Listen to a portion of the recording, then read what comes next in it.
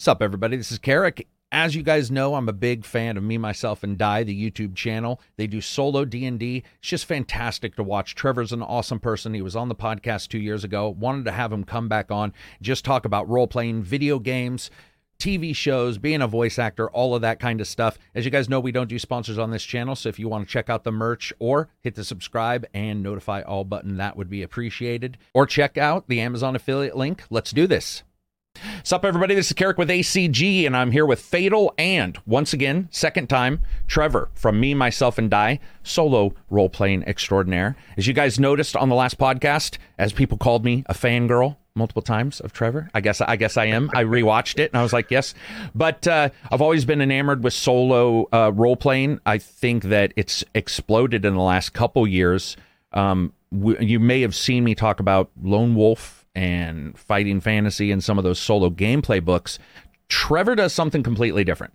And if you haven't got a chance, you're going to be able to see in my links some different things that he's done on his channel, which are incredible. I wanted him to come back on, talk about how life is after 2 years of doing this, or 2 years after I've talked to him, because some big world events have changed that, obviously. So, Trevor, welcome back. Thank you very much for coming. Is there anything currently that you're working on that you want people to see right away, or that you're doing right away? Yeah, on the channel, I'm doing a 5 Parsecs from Home series right now, which is a tabletop miniature adventure game where you play a bunch of dudes on spaceships, and they go and they do things. But the thing that's cool about it is it's not just a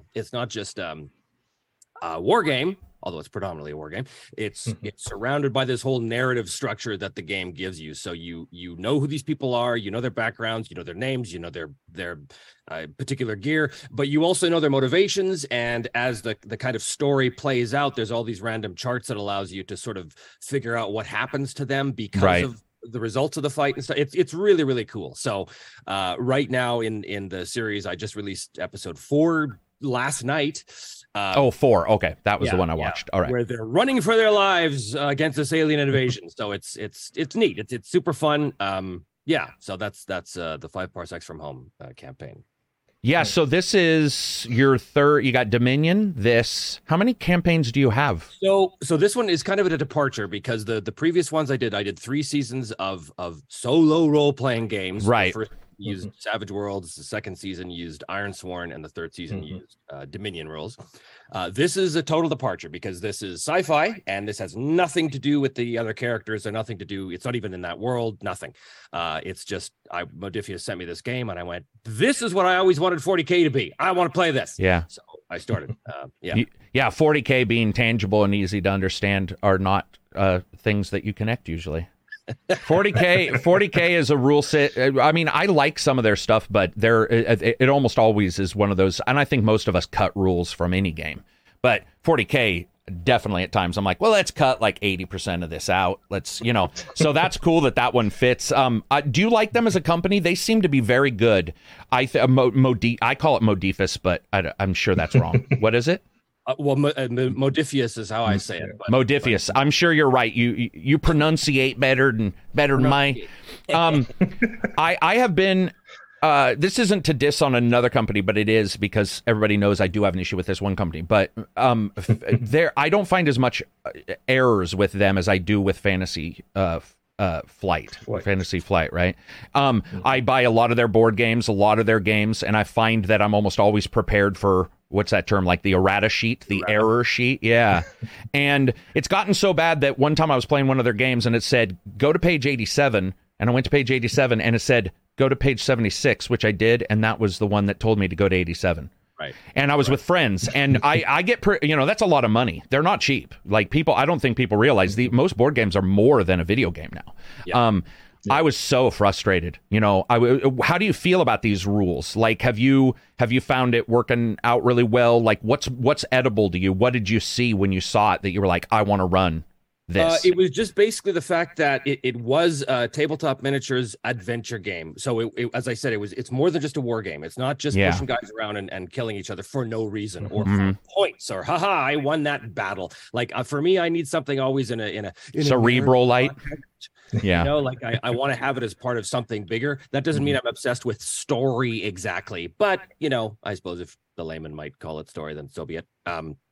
But I want to have everything in context. I want something to have consequences. So I know that in this game, if these guys fight this battle and they lose, that's going to change the outcome of their fortunes going forward. I love that simple little thing that connects the whole web of the missions together and this big structure. That's what really appeals to me. So the rules themselves are super simple. However, there's always niggly little bits in every rule set. I have the thing happening, which it's becoming a bit of a meme, I think, among my patrons, is I continually forget that the players have consumables like stim packs and things like that. I saw your slow-mos.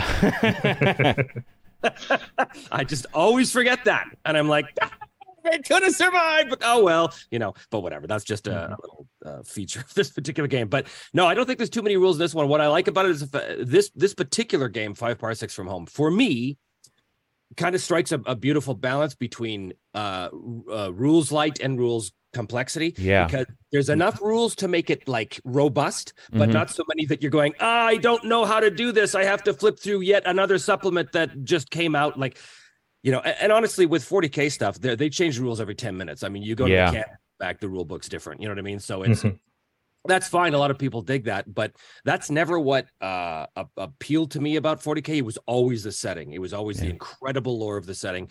And, you know, coming back to FFG's books, especially when it came to when they were producing, you know, Dark Heresy, Rogue Trader, all of the 40K. Correct. Right. Yeah. Again, works of art, these beautiful, beautiful, beautiful tomes of lore, but the rules were just this horrible, rickety machine built on a foundation that was never designed to support that kind of thing, you know? Yeah. So it's and here's another thing.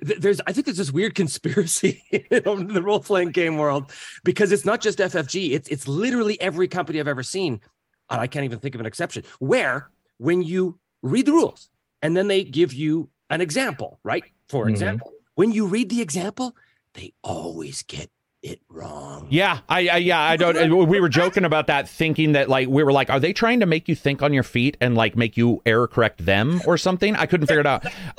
It's funny you mentioned that. So we've been in my group. So I have hardcore. You know, we have a hardcore game that's been going on for 30 years. We have sort of some mini games that have been going on for 12 or 15. We have one now for a year.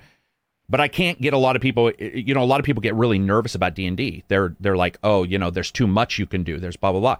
And I've found it's awesome we're doing this, dude, because in the last 2 years, my big thing has been RPG. I call them RPG light, but Brimstone is a good example, where it's a board game, but there's narrative in there. And it's one of those games that you can go to the inn after the battle. And I remember telling my wife, I was like, well, let's go to the inn or the tavern and buy stuff. And she was like, well, the board's here. And I'm like, no, you don't understand. We can do a little bit more. And she went from being 1, 2, 3, 4, right?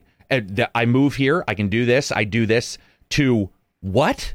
And I was like, yeah, you can go to the, and she started talking like, you know, wanting sarsaparilla or whatever. And I was just like, that, and that's not her. She's not, but she was into it. She's like, I get it now. But because D&D is such a bit, there's a gulf between, like, let's say your Risk and, you know, your atmospheric Warhammer 40K, where most people who go into it know it's going to be all, you know, all cumbersome.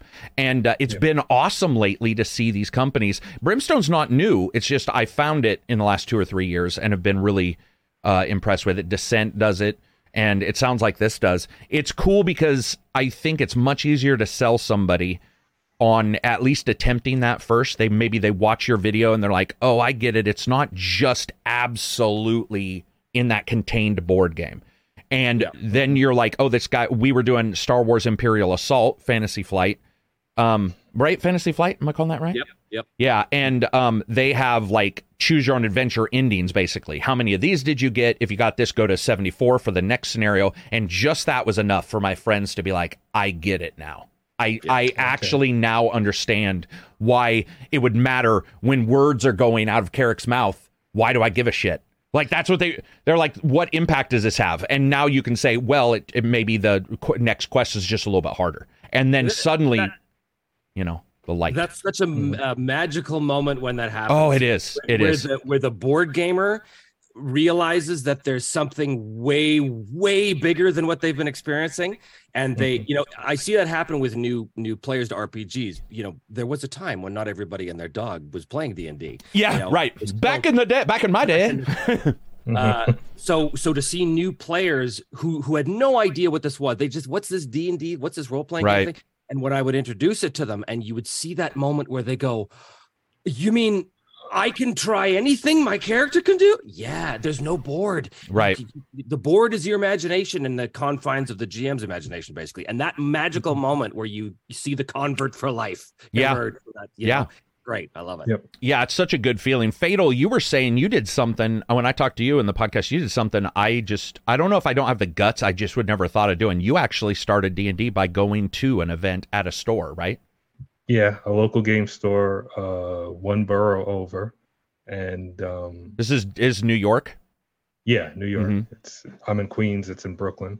So I went over there. I found out about it randomly on just Googling game stores, and they have an event, board game socials, RPG nights. I went there, hang out, get the mood, grab a few games, and then I said, I'll participate. These people seem very cool. And I did one-shots with people, and I tried things.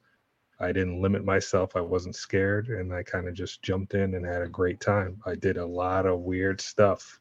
You said one of your best ones was your WWF or WWE, right? You had an awesome worldwide wrestling. Yeah, and I was like getting into it, attacking people backstage, and I had people helping me out, and all this type of like build rivalry that I know just from watching wrestling in the past and stuff, and I just ran with it, and it was so fun, and I was able to pull off was so cool. What had you played prior? Do you remember what were your, but prior to making that jump, were you like board game like Monopoly, Risk, Supremacy kind of stuff, or had you?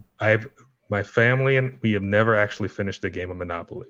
It's who has? Like a Nobody. Thanksgiving night thing. It was a Thanksgiving night thing, and we'd get it going, and then all of a sudden we kind of split off or start playing video games or something. But there was a Jumanji board game. We played Chinese checkers, categories, little things like that. Nothing too deep, and I didn't know about the bigger board game availability and what they're doing until I saw Tabletop with Will Wheaton.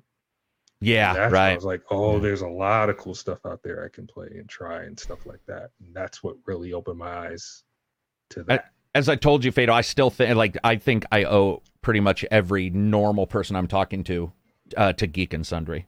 Like just overall, because everybody I talked to, it was at that time it was huge, and it went from like, what is this, to admittedly a nerd talking about it, excitedly explaining the rules, and finally it was less impenetrable. And it was so many people I know were like, oh, Geek and Sundry has this thing. And it's unfortunate that, we don't see as much coverage in that way. We see a lot of people. Trevor does those. There's How It's Played. I've seen him do a lot of stuff. It does a good job explaining the rules. But having that superstar do it, because at the time Will was pretty hot. He was in a lot of things, and it was so good to see that. And I think it probably helped all of us in the long run. I was there for the first stream when they did that big thing, and I was really cracking up. It was, I was watching it on Twitch. I wasn't over there, but it was so cool to see all these improv people and the stuff they did in I'm trying to remember the game. Was it like Fiasco or something? Yes, it was. I figured that's what it was going to be. Yeah. Yeah, they did a Fiasco thing. Fiasco's fun hilarious. because for people like myself, Fiasco can be almost two. Fiasco's open. And a couple times I played Fiasco, my brain has been, and I've DM'd for years, and even my brain was like, okay, I got to figure this out. Trevor, when it comes to solo, one of the things, especially because I know a lot of people know, Choice of is another series that's come about that's like replaced Lone Wolf. Choice of has 400 books, I think. It's I've never seen anything like that come across. So anybody watching, if you want to check out, choose your own adventure books that have characters in them with skills and stats, Choice of, not only fan base but also IP, werewolf, vampire. When you are talking to somebody, Trevor, is there a really good solo rule set that after this couple years you've been like, this is probably the best one or the one that's easiest for newcomers? Well, any game can be played solo. Yeah, right. And any game can. Some are obviously designed for it, like Ironsworn, which I used in season 2, which is specifically designed for solo, although you can play it with GM and GMs and all that kind of stuff. It works really well because it is designed in its core DNA to be, this is how you play just, by yourself.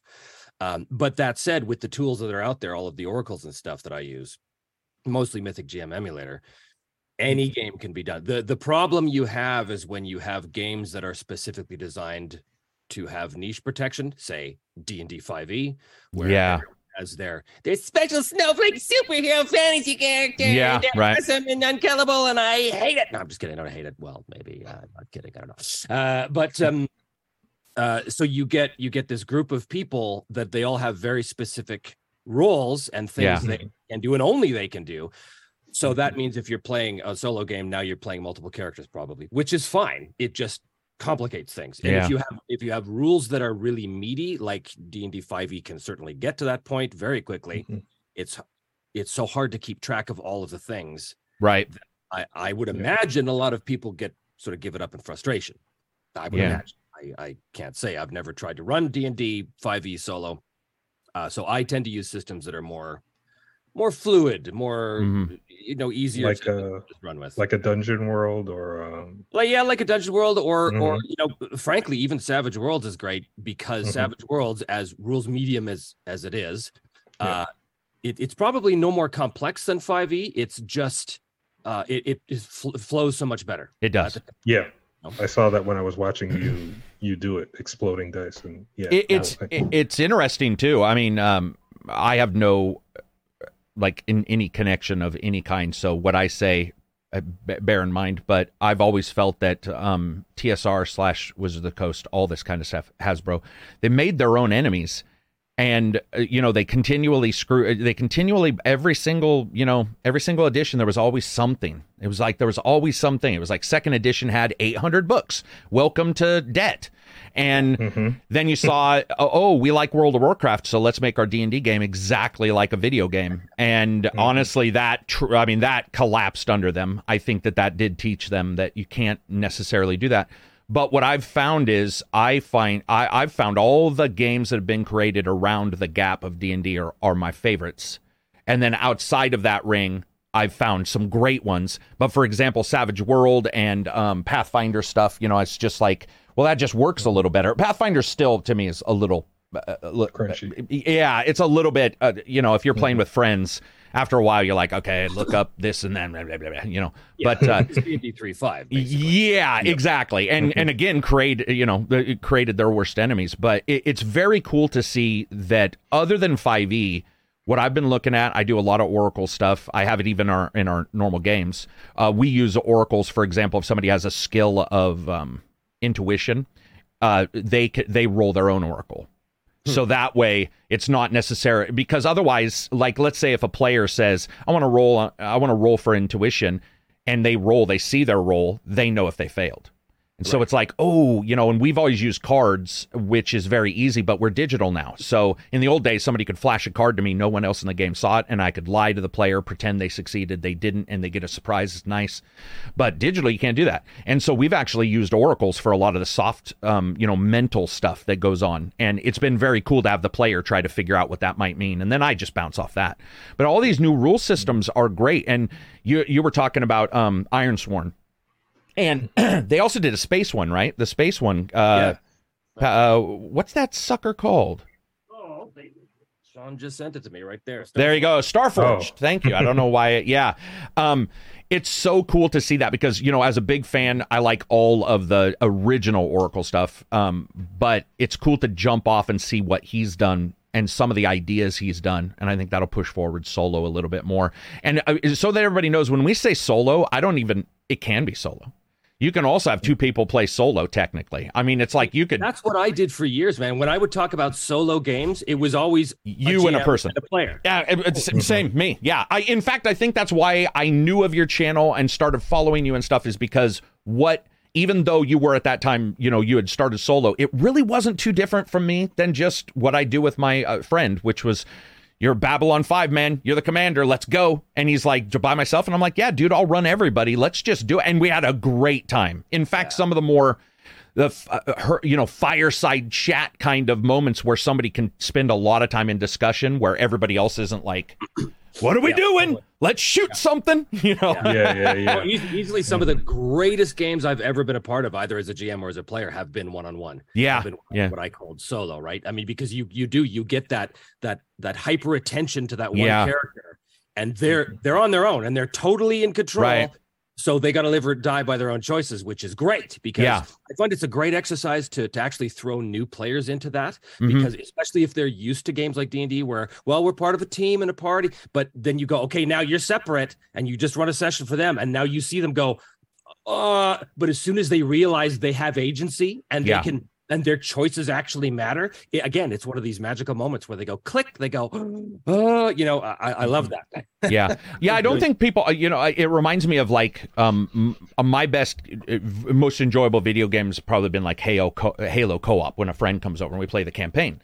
And I always tell my friends, I'm like, a game of D&D, if it's good, eclipses that by 1,000. Like it's very difficult until I start sounding like I'm crazy, but I'm like, if you are okay with like, a little bit, maybe if you need to be inebriated a little bit, maybe that lets your social juices flow in, whatever you need. But if you let it if you just sit back and are like, I'm going to just see what can be experienced, D&D it's unbelievable, man. I mean, all my friends are my friends from the D&D group. Like every single one. It's a place where you can work out all kinds of issues. You can learn stuff that's real, learn stuff that's fake, discuss things in a world that you created. If somebody's like, this is what I created, the players can say that as well, which is phenomenal. Totally. One of the greatest moments in 40 plus years of gaming for me happened when I was running a Hardmaster campaign. This is a number of years ago, and we're sitting around the table, and there's 3 players and me, and there's this moment that happens, and one of the players stops, and he goes, nobody in the world except the men sitting at this table right now understand what's happening. This is just for us. It's ours. Unbelievable storyline is just for us, and that is and I was like, yeah, man, exactly. Exactly. And that's also the tragedy of it, because you want so desperately to share that experience, but you literally can't. It's only for the people who you had to be there. And it's weird because you can't say, hey, go play a video game I played, and they get somewhat the same experience. You can't say, you could write it up as an adventure, but obviously with agency, you're not going to have the same experience. And it's one of the things, people who follow my channel they're always surprised. Like when I say my favorite game is The Sims, they look at me and they're like, it's not Gears of War? Or it's not like somebody blowing up? And I'm like, no, dude, because Sims lets me organically tell a story of the weirdest shit humanly possible. And so I can play it for 60 hours and never be bored. And that's the same way as D&D. I love my video games. I run a video game channel. But when it comes to these kind of things, it's very difficult to explain it until like Fatal going to sit down at a store gets to, punch somebody in the backstage at WWE. And he's like, I can do that? And hearing people break those chains is the best thing. We've had players go, I can choose my clothing. And I'm like, dude, that's the minimum of what you're going to be able to choose. And have them just go, like you said, that moment where like, oh my God, I think I get it. And then it goes on from there. I want to talk about Starforged for a second. So that people understand, there's these solo systems that have come and gone. Many of them have stuck around that are great, mythic. It starts with a C. Silas, Cyphus? Cypher? Cypher, maybe? Cypher system? I don't think that's a... No, I don't think that's... Cepheus. Cepheus? Is that how you pronounce it? Okay, so I use that one. And a lot of them adjust things, but what I found with the Ironforge stuff and Starforged is that you can tell he's played everything, and he sort of probably listened to the issues that solo gamers have had with some difficulty. I think solo gamers have sometimes with feeling they cheat the system even though they don't. Right. That's what happens in D&D. You got somebody, even if it's the player, who's always watching. And the player can be like, that doesn't sound like that checks out. And then you're like, oh, can't cheat there. But with solo, I think that's a worry. I've had a lot of people be like, well, can't you just say anything? No, you can't. And I think that he's done a great job of doing that. Are you planning on doing a season with Starforged, or are you right now just sort of diving into the rules and seeing how it all... Yeah, I'm just looking at it right now. It's basically like advanced Ironsworn, essentially. So as far as I understand, it takes the Ironsworn game and it does exactly what you just said. He's listening to his fans. He's listening to the players and going, oh, well, if I adjust this and change this and put this. And so he's put out. So I think Starforged is basically like a big, not an errata, but like fleshing out maybe, or just fleshing out an evolution of Ironsworn a little bit, except it's sci-fi. So, you know, at some point I'll probably do a game. I don't know. The thing is, now I've got so many games to run. Mm-hmm. Yeah, right. And I've got so many ideas for the channel and stuff. And I get all of these creators sending me their games and companies sending me games. Nice. And I'm like, okay, that's awesome. But when they say, you know, hey, we sent you a game last month, are you going to get a chance to play? I'm like, last month, dude, I've got a year waiting list of stuff I got to get through. Yeah. Yeah. Like there's so much to do. But, you know, I love that, because one of the things I love about doing this and on my channel is to try and introduce gamers to things other than D&D, because really that's a big thing of mine. You know, mine as well.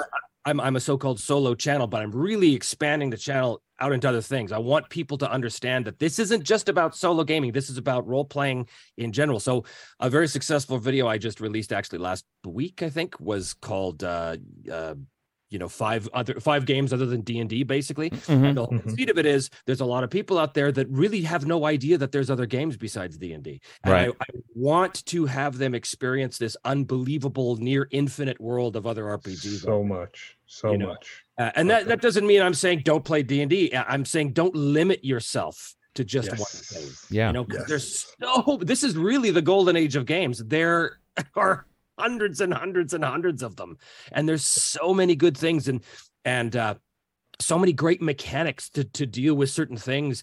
I'm a system junkie. I get excited about that. There's this new social mechanic to figure out how to, you know, handle the characters at a ball for the Duke. Oh, that's awesome. You know, I get excited about that stuff. But I really, really, really feel strong that people, it only helps their games if they branch out from D&D. It only helps them, you know? Yeah. 100% agree. Yeah, dude, if you ever do a group thing, I would love to be in. I'm putting I would pay you to be my DM. It is very cool you do that, because especially I think also this is a little bit like a lot of people think JRPGs are also always Final Fantasy. And I'm just going to video game comparisons so that some people watching who don't really know what we're talking about. But it's, you know, there's BioWare games. There's Mass Effect, there's Jade Empire, there's these other worlds. And when you look at D&D, I think a lot of people get shoved into the fantasy part of D&D. They get shoved into the miniatures. I don't want to say originally there was a push for miniatures, but it's still sort of like that. And I'm definitely more of a theater of the mind kind of person, where miniatures work for a solo channel, obviously, because you want to show people what you're doing and what you're looking at. And they work for a lot of games. Sometimes we usually don't use them.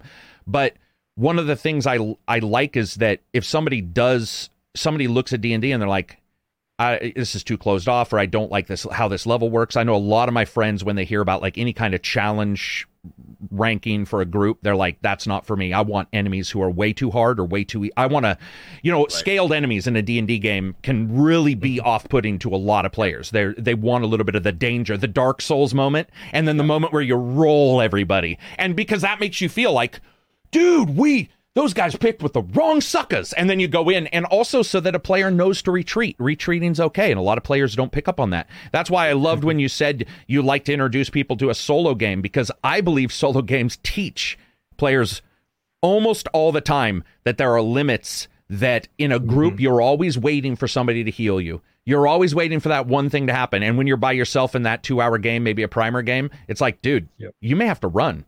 And they're like, but this is just, it's a clerk. He's the administrator. And I'm like, this is Warhammer 40,000. The administrator probably kick 80% of people's asses. And you're going to have to figure it out. And it's such a cool thing to see you talking about these other things. Because I know that you definitely, we talked about it last time, you definitely aren't just solo. So it's cool that you're covering some of these other rule systems. And I've seen you do your drinking with DMs is what it's called, right?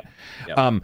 And I always think those kinds of things are awesome, because if somebody just sees one, whether it's me, whether it's you, whether it's whatever, they see one thing, they can get stuck thinking that's the only thing. And in the past, it's been the Matt Mercer effect, where everybody sees video or voice actors and they're like, this is D&D. And I'm like, no, I'm sorry.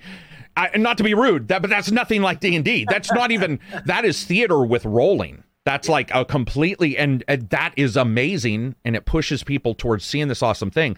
But you certainly can't expect that from a guy who's just coming in who may be embarrassed and talks in the third person because they don't want to do. And you and I talked about this because you're really good at voices, and that's, you know, as a voice actor, you've played characters, Rocket Raccoon and stuff like that. So like you can adjust. Some people, man, they can't. That's not their thing. And if you introduce them to these other games, maybe maybe the comfort level is higher in a game where the world fits what they want. And so they're a little bit more apt to jump into something instead of leaping into something where even the world's not super interesting, but you're consistently and I wonder, begging them. you know, that's interesting. I wonder if by these players who maybe are intimidated because of the so-called Mercer effect, because it's so heavily associated with the actual game Dungeons and Dragons, I wonder if they were to play a different game entirely, Forbidden Lands or GURPS or what have you, if that would somehow psychologically snap them out of that adherence to, oh, well, this is what a game is. That's I'd kind of like to see that experiment run to see. So we started our Cyberpunk game, a world I had made, and we're using a rule set I made for something very quick, and that is actually what happened. We had two people who were like, oh, I like Cyberpunk, I don't like D&D, I didn't like what I saw, and I was like, okay. And then some of the ways in which you can talk, and we've discussed things, sort of made them a little bit freer and a little bit more comfortable, and they were like, now I get it. They would never, and I think that kind of stuff is super important because it's very easy to become, and we've all done this, you know, you're nerd masters. Somebody walks by your table at a game and convention, and they're like, what is going on over there? I don't want to enter. And to me, I'm like, dude, we want everybody to enter at least once. Yeah. To see if they're, because some of my favorite players of people, I got to tell you, one of my players, if you saw him on the street, you'd be like, how is he not on parole? He looks like he's not. He's a gentle giant. He looks like he's on parole. He consistently looks like he's probably running from the cops. And he is the most gentle. He's like, I caress her and I lay her down and I swear to the guy. And I'm just like, dude, this is awesome. Because if I recorded that dude and played it, people would be like, that can't be real. So it's really cool. And that's one of the reasons why I like your channel, dude, is because I think it also removes a little bit of the stigma of the group worry, where there's a little bit of that pressure. You know, you get a group and you're thinking people might expect something of you, and maybe in a solo game you can just try it on your own and just see how it goes by yourself. Yeah, you know? I know there's a lot of people that feel weird about playing with themselves, right? Because they're like, well, so what do I do? Do I sit around and talk to myself? And I'm like, well, I don't know what you do. I just know what I do. But what I do is you know, I do these characters and stuff. That's for entertainment value. I'm playing these scenes because it's a show. Yeah, right. Playing a game. You don't have to do that. And honestly, people say to me, well, you know, what's the best way to solo role play stuff? It's funny. They talk to me like I'm an expert. I'm not. I started doing this 3 years ago. Yeah, exactly. You know, like I did this it was a joke. It was a gimmick. It was, well, I've been, you know, the Critical Role guys have teased me with doing a guest star on their show for years. It never materialized. And then I was going to do my own version of it. Couldn't get the actors together because, of course, herding cats. And I thought, well, wait a minute. I don't need them. I can play everybody. I'm awesome. I'll do that. Right. Aha. Isn't this hilarious? No one will ever have seen this before. And as soon as I do it, all these people go, oh, yes. No, I've been solo role playing for years. In my basement. And I'm like, what? It's a thing? But yeah, it's a huge thing. And then when the pandemic hit right after I started, it became an even huger thing, because now people were like, wait a minute, I'm at home and I can't go to my friend's house to play the game. And yeah, people were getting into the far more into the Roll20 thing and the online way of doing things. But a lot of people were like, well, if I'm not in the room, how can I really play the game? And they said, well, then they tried this solo thing. And then you get all these people going, look at this. So again, it's one of those moments of opening up the worlds. Like, look at the possibilities here. You know, look at what is possible within this genre. It's just pretty cool. When you sort of had the herding cats moment, I think every DM in the world has a herding cats moment. Yeah. It's ridiculous. It's ridiculous. When you're a kid, you have very particular schedules, like your school and your weekends, and it's just much easier. And then you know, once you get in the real world, people are working weekends, people are working night shift, swing shift. Getting a group of people together continually, even if they love the game, is quite difficult. When you started looking at Solo and decided, okay, even as a joke, you're like, I'm going to put this together and everything, did you plan on the first season as a season? Like, I'm going to give this a full season? Or did you, I don't remember if I asked you this last time, or did you just say, let's do one episode and see what happens? I was going to do, I knew it would be more than one episode just because I knew I wouldn't be able to wrap up the story threads. Gotcha. Right. Basically. But I thought, okay, you know what? I'm just going to throw a handful of these episodes out. I'll play the arc through. I'll maybe get 3 or 4 episodes, and that'll be that. And then I can say, haha, I'm on YouTube. Haha.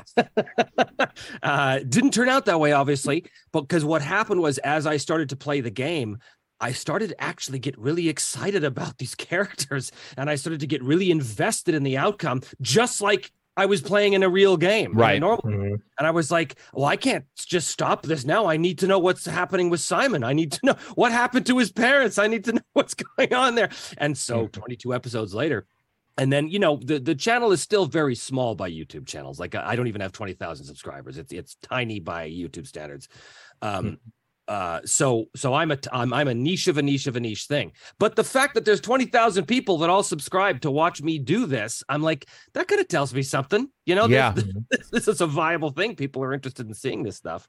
But I really do. I'm really trying to, as I said, expand it. I'm trying to be more broadly appealing to a wider community, because the things that I feel are really important in the games, I do want to get that out there. And again, it just comes down to, there's so many games, guys. There's so many games. Yeah. Here. Let me show you some of them so you can go have your own experiences with it, right?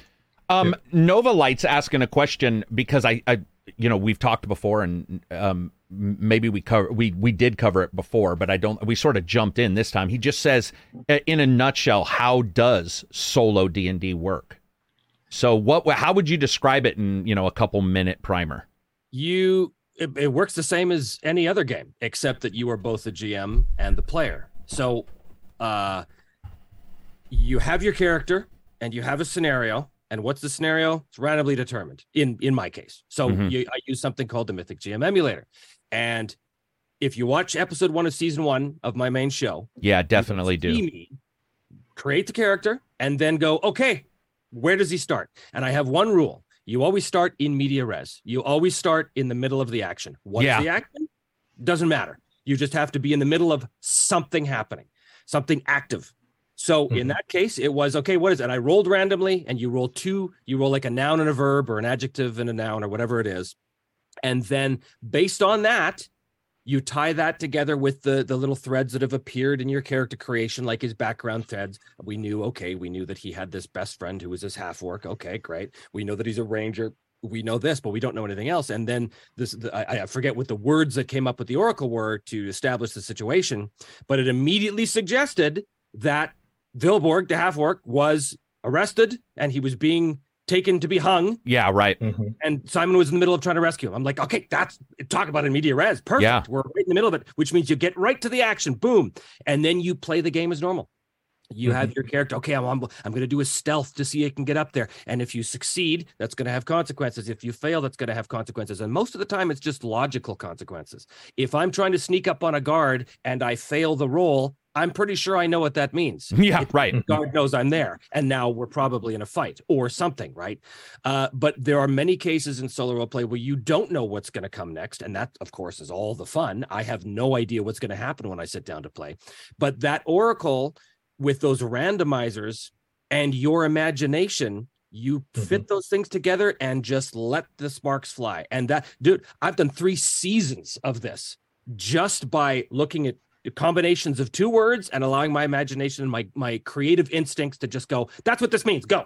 Yeah. Boom. Right. And next thing you know, you've got, and you're keeping track of story threads, and you're keeping track of things that happened, and you're keeping track of NPCs that emerge and stuff, so that you can tie all of those threads together naturally as you play the game. It works magnificently. Like the Mythic GM Emulator especially is just such a fantastic tool, and not only a fantastic tool to solo roleplay, a fantastic tool for GMs to design adventures. Correct. Yeah, your own NPCs, everything, all that stuff. Yeah. So solo role playing is just basically, it's literally playing by yourself, where you're taking the roles of both player and GM. And I know a lot of people are very hard on themselves. I've read where, like, a lot of solo role players are like, oh, I'm way too hard on my character and I always get killed, because, you know, I don't know why that is. I think maybe they're throwing too much at them, or they feel like, to your point earlier, Carrick, about how if they don't throw the book at their character, they're somehow cheating the system. Yeah, right. And I'm all for putting my characters in difficult situations. I've got, like I said, 3 seasons of characters being thrust into awful choices, but that's drama. That's what you want. You want your characters to have to overcome obstacles. It doesn't have to be every obstacle is a deadly trap or something. Right. But, and that's the other thing with solo roleplay, because you're also the GM. If you're in a fight and you lose the fight, that doesn't necessarily mean you're dead. Yeah, exactly. There are a whole host of consequences that could happen. In the end, it doesn't matter what the consequence is, as long as it flows logically from the situation, and it is a consequence. And that goes for both failure and success. Because if you have a character who is performing actions and there are no meaningful outcomes, no meaningful consequences of his choices, you're cheating yourself. You're cheating your game. That's the real cheating. It's not fighting dice rolls. It's not allowing the natural consequences to emerge from the situation. Yeah. And that is where the fun is. Like, some of the funnest stuff I've done on my channel is where the characters are in a real pickle, a real bind. And how the hell are they going to get out of this? I don't know. Tune in next time to see what happens, you know, like. Well, I think that's the thing about that. Go ahead, Fatal, if you had a question. Yeah, I was going to say nothing happens in a vacuum.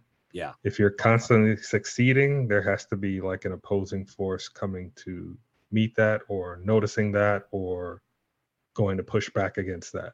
Who's this guy who's amassing a legend in the West? Yeah, right. Even if it's another bounty hunter. That's how that's why I've described my job as a GM for since time out of mind. Is my job as the GM is to represent the world, and when the players push on the world pushes back. That's the entire job of the GM, is have the world push back an equal and opposite reaction against what the players have done. And that continues the conflict, and that continues things moving forward. And I think with solo, one thing people don't get, there's that always that thought of, cheating, or I have to do this and I have to do that. And one of the, if you guys hear us talking about the Oracle, just so everybody knows, you basically what you're doing is you're asking questions of the system. Is there possibly a bad guy around this corner, what have you? And you have different odds of yes, no, maybe. It depends on the Oracle you have, because you can have all kinds of stuff built upon that. But one of the reasons why it works is because your character's stats can affect that, and your continual success in some of these cause a chaos system to sort of come into effect, where multiple failures or multiple successes can sort of alter the game world to keep the narrative going. But I think a lot of people think of it as a normal D&D game. Usually you have the player say something, the DM answers right away. And I think that a lot of people are nervous about pregnant pauses. They're nervous about the moment where they're thinking. And it's like, if you're, Trevor's doing a YouTube channel. It's a completely different beast. It is, in a way, like Critical Role. It is a completely different beast. If you're by yourself and you have to think about something, that's okay.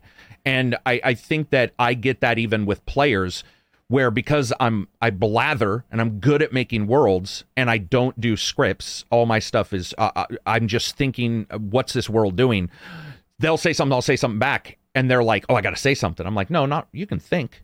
You can think, man. Some games, we do have time limits on some stuff. If you're being shot at, I'm not going to let you sit there and talk with your friends for an hour and a half and figure out exactly what you're going to do. But I think with solo role-playing, they just don't, they're not really prepped for the idea of the Oracle, which is probably one of the best things made, because once you see that an Oracle system in play, then you understand that, in normal D&D we can use this, or Werewolf, or Rifts, or Savage Worlds. You can use it in anything. You can use any kind of Oracle. And really, when an Oracle isn't much more than like any role you would normally do. It's sort of just answering the question you have and asking questions and exactly. Giving those answers. And it just steps into the shoes of the GM. Briefly. Yeah. And you don't know the answer, as you said, what's around the corner. You can either totally randomly determine that, or you can ask a question like, are there guards around the corner? Well, based on what I already know in the context, the likelihood is this, and then you roll and then you go with the outcome. But it's I guess it is odd if you think about it, because I've been so thrust into this whole Oracle world for so long now that I forget that maybe the notion of an Oracle is sort of weird for players who've never experienced it before. It is. I've shown it to them, and they're like, I don't understand. And I'm like, well, it's like asking me the question. It's just not right, me. exactly. You know, and I think it's probably a lot easier for GMs to understand implicitly what the Oracle is, because it's just doing their job. Dude, right? That's what we do all the time. When they say that, I'm like, what is the, they'll be like, what's the NPC do? And you're like, what does the NPC do? And what you're doing is you have your own chaos factor in whatever game you're playing, and whatever the lethality of whatever world. But I think what's cool about all this is, and people are asking about board games. I've got a bunch of questions in Patreon I'll get to in a second. Sorry, guys. But one of the reasons why I'm loving the board game light RPG stuff that's coming out, the Brimstone and the one you're playing, all this is because now you can come at it from a couple different ways. And there's something very cool where a person can say, oh, D&D is too much. Well, what about solo? No. Well, what about a board game that you probably Monopoly, but you have different dice, you have a couple extra dice rolls, and they're like, okay, I could probably do that. And then suddenly they can build up to it. And a little bit of that knowledge after a very small amount of time, they can be like, oh man, I get it. I've also noticed a little less so now as we've come out of, the great void. I've noticed that there was a lot of DMs being paid to DM. And I got to tell you guys, I don't have an issue with that. I know that I saw some people being like, oh man, you can get a DM anywhere. And I'm like, well, we just talked about that. You always can't. There's schedules. And I've seen people be paid to DM. There was groups where somebody's like, I'll come to your place, or I'll do it on Discord. And I watched a couple of them, and I was like, that was entertaining enough to be worth, the $50-$60 somebody paid that person. Yeah. If you want to get into D&D, there's so many ways now. It's so beyond what I grew up with when I got the Red Book, and my mom and dad were like, what the is this? And I'm like, well, it's a game in your mind. And then I had the question, are you, you believe you can't fly, right? And I'm like, dude, I'm not Tom Hanks. But Tom Hanks made a movie that set D&D back 15 fucking years. I'm not. I love Tom Hanks, by the way. And Monsters, but dude, that movie. And even as a kid, by the way, I was like 8, and I'm like, that is not what is happening. That was made by an old lady who wanted to rail against D&D, but Moms against fun. Dude, man, I remember growing up in that era and just being like, oh my god. Even our teachers, they had multiple, because we played in their lab, their science lab at lunch, and they were like, you do know you can't throw a fireball? And I'm like, yes. What the? Yes, I'm fucking like 13. Of course I know that. Why do you even think that? It's just there was no difference between that and someone like some kid going to see Star Wars. Exactly. And the parents like, well, that's not a documentary, right? Yes, obviously it's not a fucking documentary. Exactly. And I wish a kid would answer that way, right? Or when I'm playing with my G.I. Joes, my parents never said, they're not. They would never have said that. And that's what bothers me. Is with a board game, parents don't worry mostly because they see physical objects. With D&D, you're in your brain and it's hidden. And it's like psychological pain versus physical. A lot of people who have psychological pain will seek out physical pain because they can look at it and go, I see it right here. It's different than heartbreak. It's different than whatever. But with D&D, it is so funny, man, because it's like my parents never said anything when they saw G.I. Joe versus Mask versus Transformers. And I was out there like, Mighty Fighter singing songs. My parents weren't like, you realize you're not a rock star, right? No, my parents were like, he's playing with toys. But then when I did D&D, my parents were cool. They asked one time and they trusted me. But they were there. It's obvious that there was a gulf. And, I guess I'm teasing them. I guess you could extend it. That gulf is sort of what happens with players where you're not seeing something. And so you're like, I don't understand because I'm not seeing some. I think that's why your channel is awesome, because you've got this thing, you're explaining it, you're surprised, which I think it allows people who see solo D&D to be like, oh, it's not cheating, because I've seen you surprised. I've watched the entire episodes where you're like, well, we'll roll. Wait, what? And then you're surprised. And so I think that allows a player to go, oh, well, yeah, I guess I would be surprised if I thought it was going to be yes and it was no and you're like, oh, shit. That's way worse than no, like it's my favorite moments of the whole thing. It is, isn't it? I don't want to know. I grew up in the days when the Satanic Panic was. Yeah, it didn't really affect us so much up in Canada. It was mostly like you're not in middle United States. Yeah, right. What are these Yanks doing down there? But but you know, you would hear so many stories about people who were like, yeah, well, my mom, she's a fundamentalist Christian, so she took my D&D books away. She let me keep Traveler. Yeah, right. And you're just like, I don't understand. Yeah, it there could be space demons, right? Right. Well, they're Cthulhu. There you go, or elder gods. Yeah, that is true. That's a perfect example. They burned my DMG, but they let me keep my Call of Cthulhu book. Yeah, yeah. Which, by the way, I love H.P. Lovecraft, but I'm not.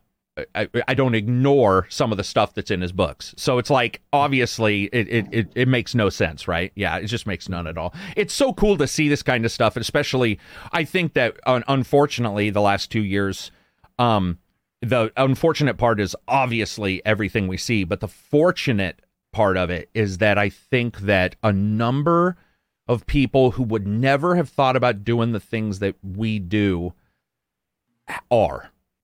That's just sort of the simple of it. And I've got friends who would never have thought of doing D&D, or they do Discord D&D, which I like, but it's, you know, there's something about smelling Doritos and, you know, greasy fingers on your character sheets. But the ability to see those kind of things, it's sort of extended. And what's great about that, too, is those are the future game makers. And that's why I think Ironforge, all that kind of stuff worked out, because he did look at some stuff and he was like, okay, we need to make it a little easier on a solo player, blah, blah, blah. Well, now everybody else playing is a future possible creator of something new that's going to make it even easier, and it's just going to blossom from there. And to me, that's the exciting part. Like, that's when I start looking at a new rule system. I think you said this, Trevor. I like rules and atmosphere too. So like, I'll buy a new source book. For example, Rifts. I would never play Rifts. That rule system is terrible. Sorry, Kevin, but the world is amazing. And so I'll read the rules. I'll read the rules and be like, whatever. But I'll look at that atmosphere and I'll be like, that's why Savage Worlds released Rifts for Savage Worlds. Yes, I know. Yeah. So you can finally play it and be like, oh, okay, I can be a glitter boy finally, you know. But it's just an awesome time to be a gamer in that way, in the analog way. I think it's and we're seeing digital tools that are starting to, you know, for example, come up. One More Multiverse, where they built rule sets into almost a pixelated thing that the GM can create. I didn't even know about this character. You could add everything like clothing and all this type of stuff, and everything's built in, the roller, the sheet. This is a web page or an app? You could do it in the browser. You Gotcha. could do it in the browser, like, yeah. So Something I'm of really two cool. minds about that. Because on one hand, the inevitability of the game evolving into an online thing, it's just the way it is. Yeah. And I don't think that, you know, the old way of playing around a table is ever going to die. It's never going to, you know, it'll always be, in my mind, it'll always be superior, but mine too. It'll always be there. I mean, I like the tools. I like Roll20. I like Foundry. I like all that stuff. It's fun. But I would say that with Foundry, especially, which is a very, very, very quality piece of software, like the things you can do in Foundry are really stellar, really amazing.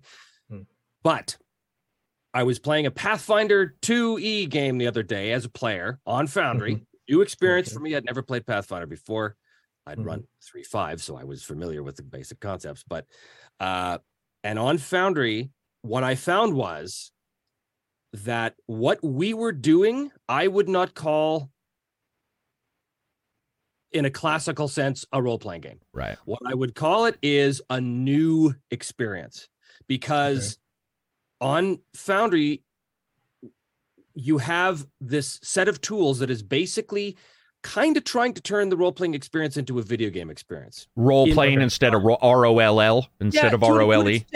But not even really that, because in Foundry, you don't roll dice, you click a button and everything's done for you. And all these people say, oh, isn't it great? You don't have to do anything. The computer does everything for you. And I think to myself, how are you really playing the game if you're not actually playing the game? If you're not understanding that I roll a D20 and I add this and this and this and compare it to that target. That's the game. That's a huge part of a role-playing game, because it's not just playing a character and being part of a narrative and having cool adventures. There's a game aspect to it as well, and the mechanics represent that. And if you have a system that basically says, oh no, you don't have to worry about any of that, you just hit a button. To me, that's deeply unsatisfying because it's like, but I want to roll the dice. I want to understand how it works.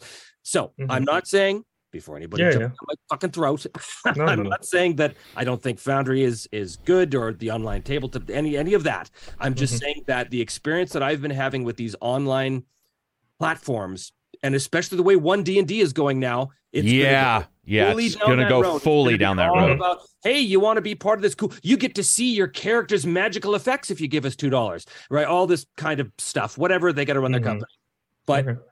But for me, I look at that and I think that's not really a role-playing game exactly. It's still fun, and it's just something different. It's an offshoot. It's like an evolutionary offshoot of the game. Yeah. So, and again, there's going to be people who say, "Oh, well, it's still role-playing," blah, blah, blah. Whatever. This is just. I'm just saying that. I'm not saying it's a bad experience. I just think it's a different experience. And if you really want to indulge in that experience, I think you have to recognize it for the new experience that it is. Because if you try and pretend that this is just like sitting around the table with your friends, it's not. That's going to be disruptive. That's going to be weird. It's not. It's something, like if I sit down to play a game of Skyrim, I'm not playing a role-playing game. I'm playing a computer video game in which I play this role, sort of. I play this role based on the design decisions that the designers have given me and have set out beforehand. Why? Because that's the way it must be. That's the way that the architecture works. But if I'm sitting down to play an online game of Pathfinder 2e on Foundry, I feel like these people are saying, hey, it's just like Skyrim, except you get to play.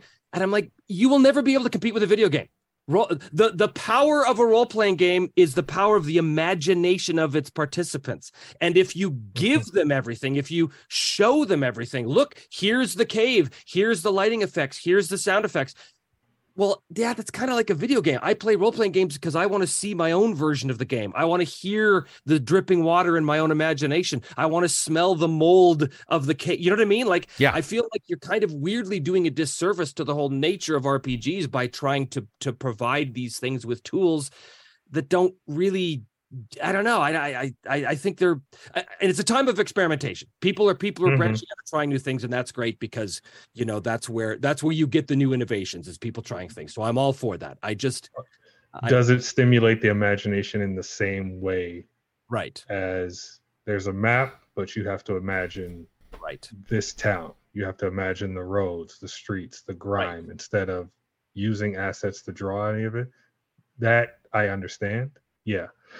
But at least with this way and the way people move around, you can keep games going regardless. So you can have the game around the table, and if somebody's schedule or something comes up, you could move it digitally, maybe a short, more contained experience to at least keep everything going. And then when there's time to move back to the table, maybe you could do it's weird. I see how that works. We just don't play if somebody can't make it.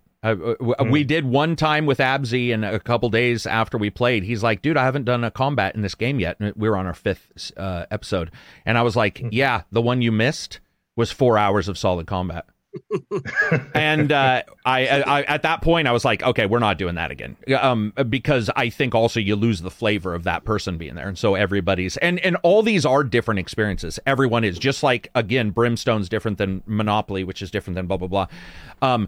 I do believe that when I'm offered something, I'm firmly not a fan of tabletop programs. I like Tabletop Simulator because maybe I'll throw the PDFs up there. We can play Tabletop Simulator where they have the PDF in front of them and we're playing role-playing, but I'm not really throwing a bunch of shit down. That's more of a board game. But I'm more of an analog fan. Even if we do Discord, sometimes they have cards in their hands or they have dice, and they show the dice to it. Like something, I think also players, I know Trevor was saying he likes to roll the dice. I've gone a tiny bit over towards cards because there's some subterfuge that is a little bit more difficult with a dice. It's not impossible. It's a little bit more difficult, but it's still analog.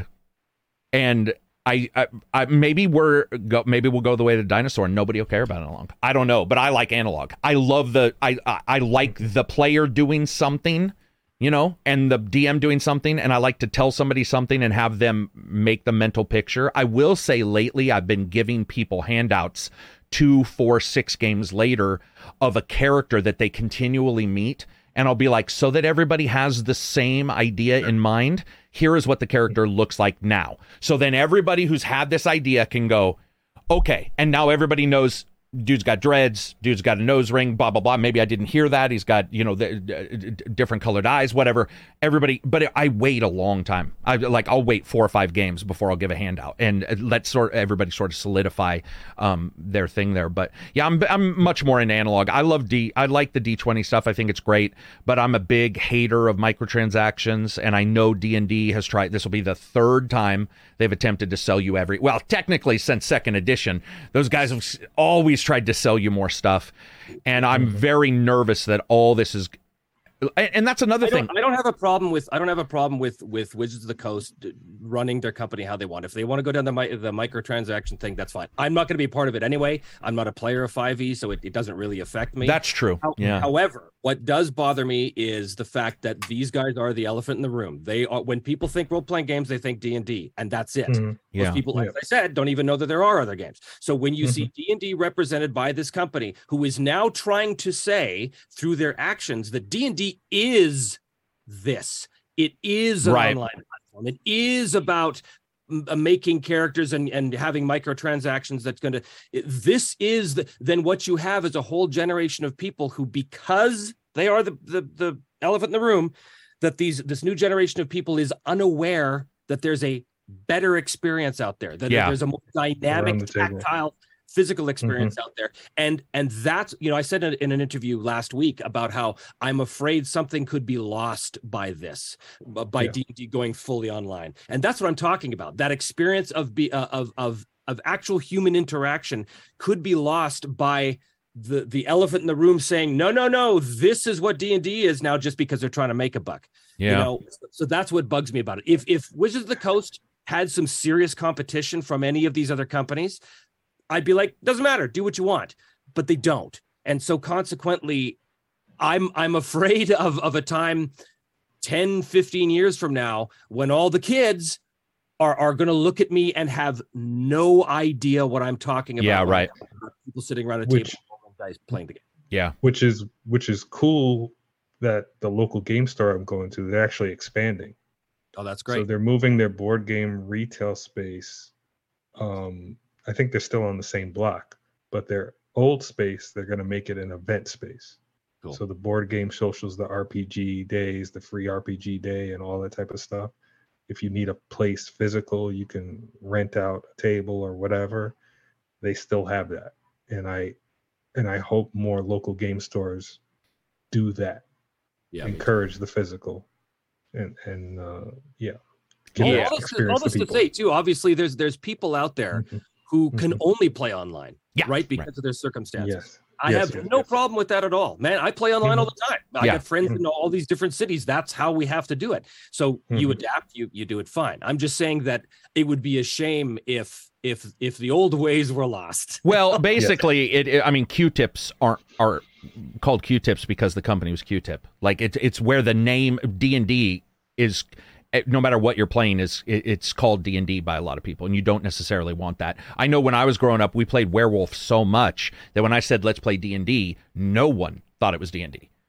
Right. So we would just be like, let's play because my little group, that was our thing. But we still, weirdly enough, instead of saying let's play Werewolf and that meant D&D, we said let's play D&D and that meant Werewolf. So it's obvious that pops up. And in fact, now when I say let's play D&D, I absolutely have not meant D&D in the last 20 years, ever. Because I've tried them and I've not been a fan since probably I wasn't even a huge fan since 2nd edition.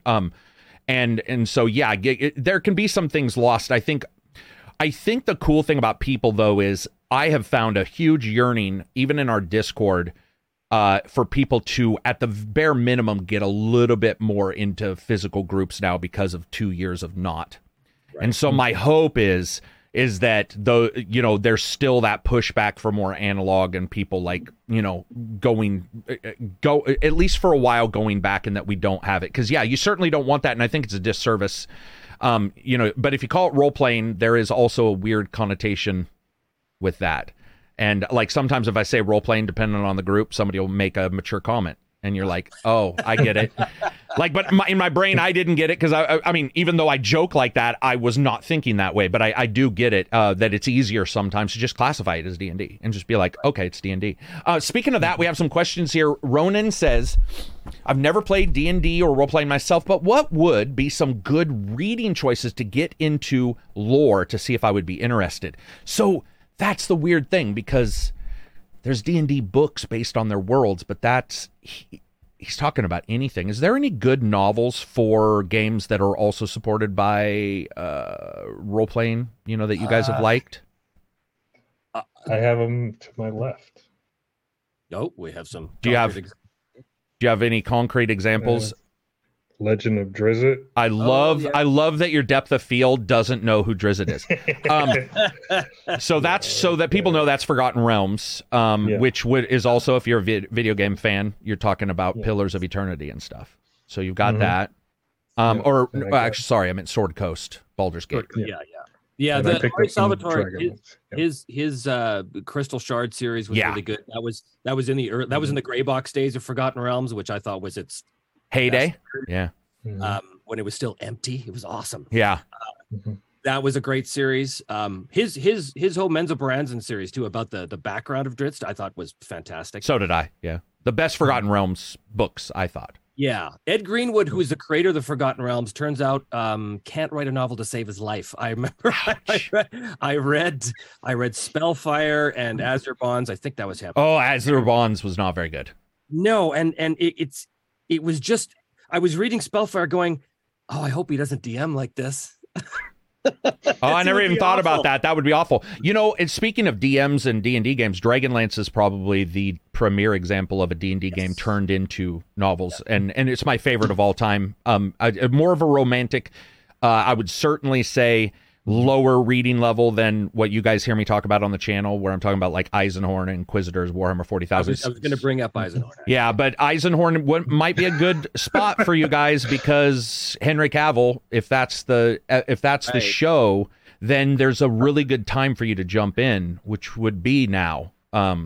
Would be the Eisenhorn. I have Dragonlance and Eisenhorn directly to my left right now. Dude, I've read Dragonlance so many. David Gamel's my favorite writer of all time, but my favorite world is Dragonlance. And Ravenloft is obviously spectacular. It's a little hard to DM because it's a weird world, but as an idea, man, Ravenloft lit my fire. Honestly, if your viewer is looking for like sort of inspiration to sort of understand what role playing is, you don't need to read novels though. Like honestly, I would say get your hands on a copy of the old source book set from 1981. Yeah. Because that's what did it for me. Yeah. Reading that old in the pink box by Tom, not Menser, Moldvay.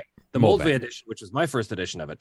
Just in the pages of that book alone, it just oozes adventure, and it oozes all the things that D&D is supposed to be about. So really, I'd say just go to the source, go to the originals and flip through it. That was going to be my cheat too, because novels also can lock you. So, for example, Dragonlance never really succeeded, even though the episodes, the modules are actually incredible. It was very difficult to break away from a Tanis half-elven, because you were just like, this is the main guy from the books. So it was weird there was a lot that was, you just said something interesting where you said back when it was empty, the worlds have filled out so much with so much source material and so much blah, blah, blah, that at times, if you read a book, you're like, so am I just like the same character from the book? Like how do you really play it? So the idea would be to read, source books are awesome, and you can find some that are almost all flavor now, which I actually find very cool. There's a couple companies that have just decided that, they've got some rules in the back, but it's really just like, we're going to cover a province somewhere.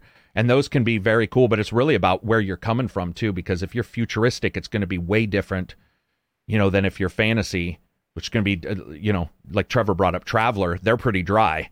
They're pretty fucking. They're like they're like textbooks. But to me, that was what reference manuals. That's what got me into it. Like BattleTech would just be a BattleTech and then a bunch of stats. And I remember my brain was like, "Fuck yeah!"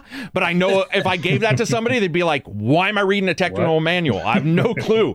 Have you ever seen the Harnmaster game? Yes, you know what that is? I absolutely know what that is. Yeah, very, very. My favorite Yeah. game of all time. But when you look at the character sheet, it's terrifying. It is. They're like, is this an IRS? Like, Right. is this the Yeah. sheet that I Fill out your 1040B, baby, for your character. Really? Yeah, Wow. yeah, it's like Traveler in the fact that they were I think it was that before second edition, right? Harn was way The original Harnmaster was way back when, and those guys came from tabletop anyway, so like a lot of their stuff was wargaming, and they wanted a lot of stats, and that one had a lot of stats, and there was one, well, Traveler obviously had a lot of stats. I think a lot of those older ones, especially around second edition, were stats heavy because they felt that there shouldn't be an interpretation for anything. Right. Because as you said, those guys were coming from wargaming. Right. And like all those games in the 80s, Look at it. Very much like technical manuals. They do. You know, like it's not chapter 3 character creation, it's section 7.5.2 strength, 7.5.3 dexterity, right? And you go through that because that's the way it was. That's the way those old war games in the 70s were. Yeah. And so the style just continued. But if I have so many of those games still sitting on my shelf, and every now and then I go back to them and I'm nostalgia, but no one today would look at this and go, how do you like, what is this? What Yeah. is this? They just would have no idea. I mean, I would say also, who's this, Ronan? If you ping in the Discord again and explain maybe what world you're looking at, because I will say I do have a tendency to like to sort of push somebody to something that maybe they have other references for at the same time. So, for example, Dune came out recently. While I didn't love the new movie, I liked it. It was a new movie, but there's a game called Fading Suns, which is probably my favorite of all time in atmosphere, and it is very Dune. I mean, it is like got royal houses, and it's got symbiotes, which are very close to Tyranids from Warhammer, but it's got all this stuff.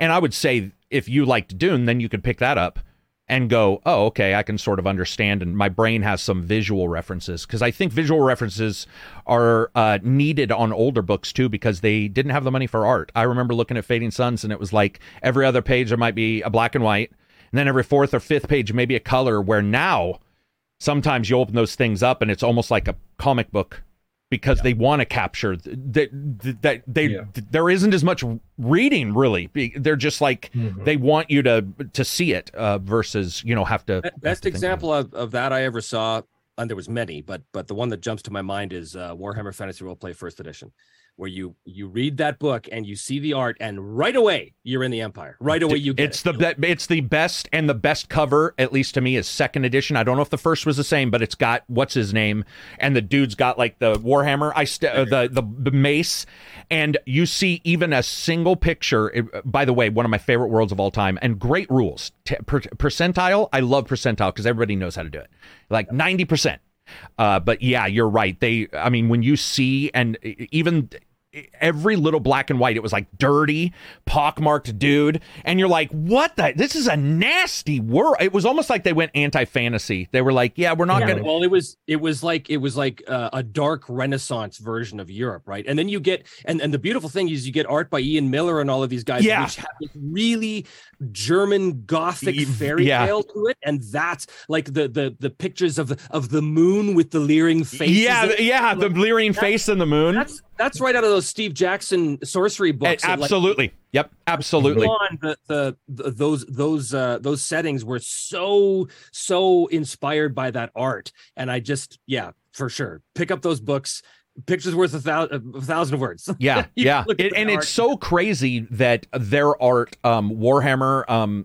In fact, I would say Fading Suns is not near as good when it comes to art. Some of their art's pretty sketchy, but Warhammer in particular, I remember seeing that I was at Trump's Hobby. Shout out to them. I don't know if they're still even open in Oregon. And they had all their D&D at the very end. They were a model shop with D&D stuff. And I walked in, and at the very back, I saw this gray, greenish cover that nothing looked like, with yellow writing saying Warhammer. And I was like, what the fuck? And I got close, and it was the most visceral, like people are, there's like swords getting hit and chain link coming off the one guy. The chains are being hit. And they had a critical role system at the back that was like, the man's arm flies off and blah, blah, blah. And I remember that was like that was the first thing I read in Warhammer. And I'm like, dude, this is mine. Like, I have no clue.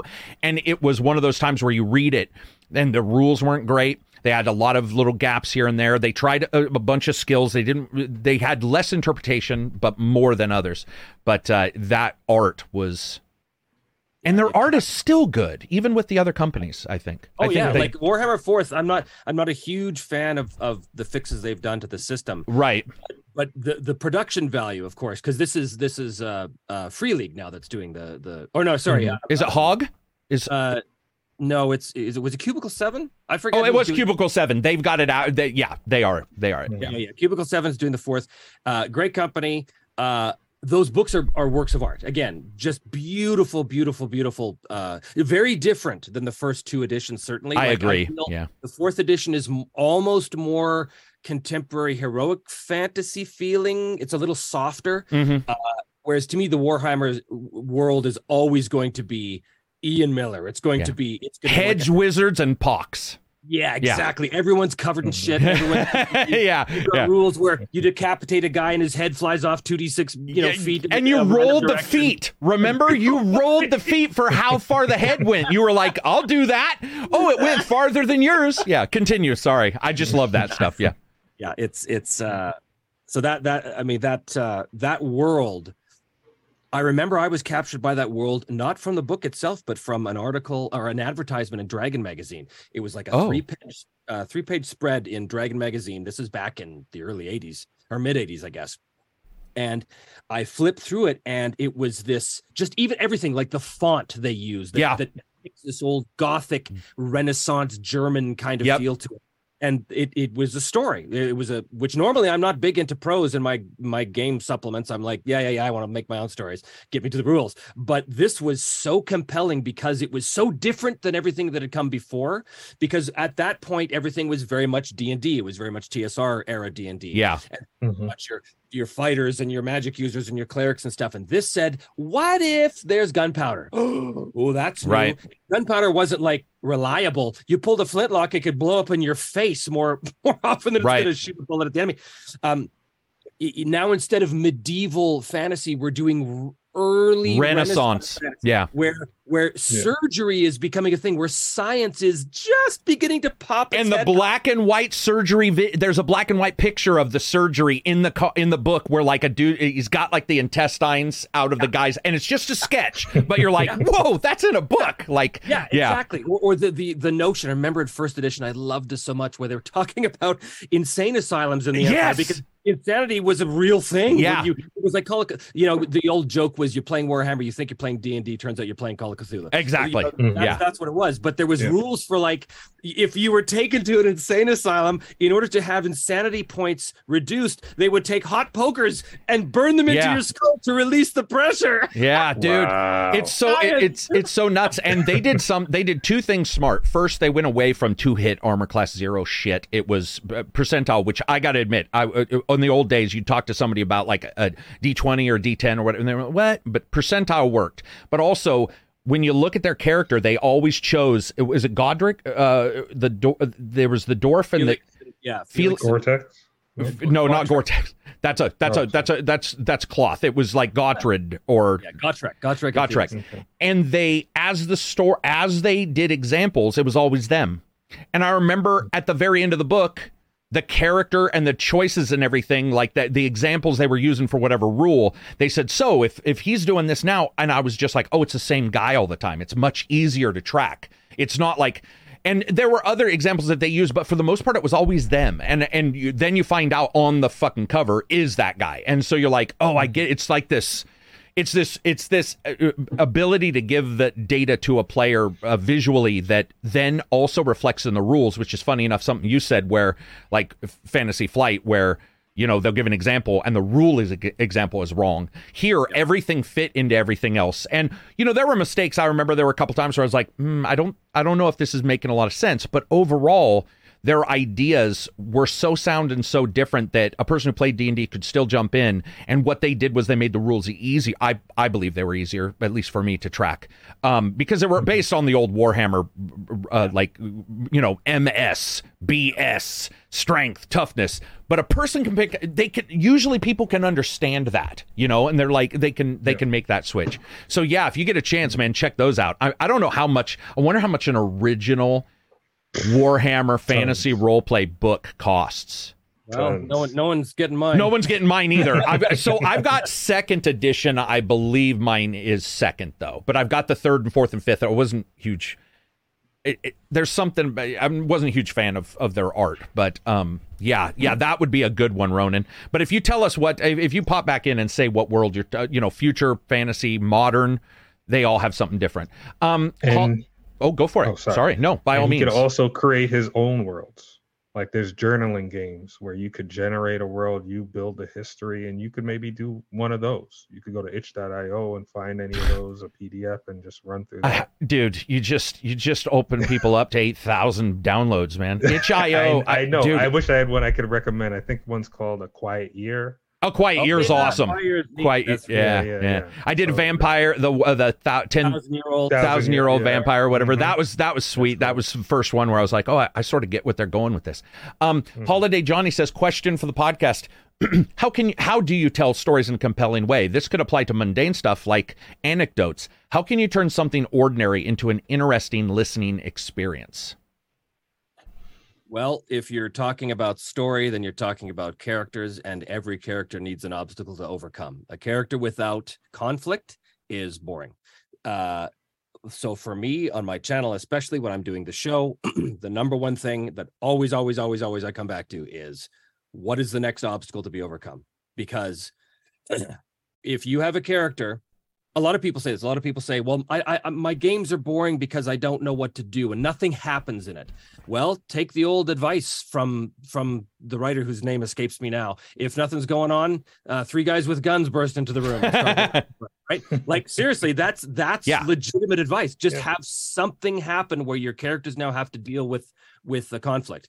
And something's going to happen, and you go from there. So I think that's probably the most crucial piece of advice I could give you, is if you're looking to have an interesting sort of narrative experience, regardless of what that is, or if you're a writer and you're trying to figure out how to make your stories better, all that kind of stuff. It's all ultimately the same thing. It's all about conflict and putting characters in moments of conflict. The difference with a role-playing game is that the GM provides the conflict. He does not provide the outcome of the conflict. Right. That is for players to determine for themselves through the use of games of chance, which is typically dice rollers, right? Yeah, watch Total Recall, and that's pretty much, he has a mundane life working construction, and then suddenly crazy stuff pops off. Yeah, I don't really think I mean, luckily I don't get a lot of complaints about my games, so, I do some feedback here and there to see, so hopefully they're interesting, but I would say conflict is the main one. I would also say the big thing for us, it depends on what you're talking about for your game, but for our group, one thing I do is I definitely play to the strengths of the group.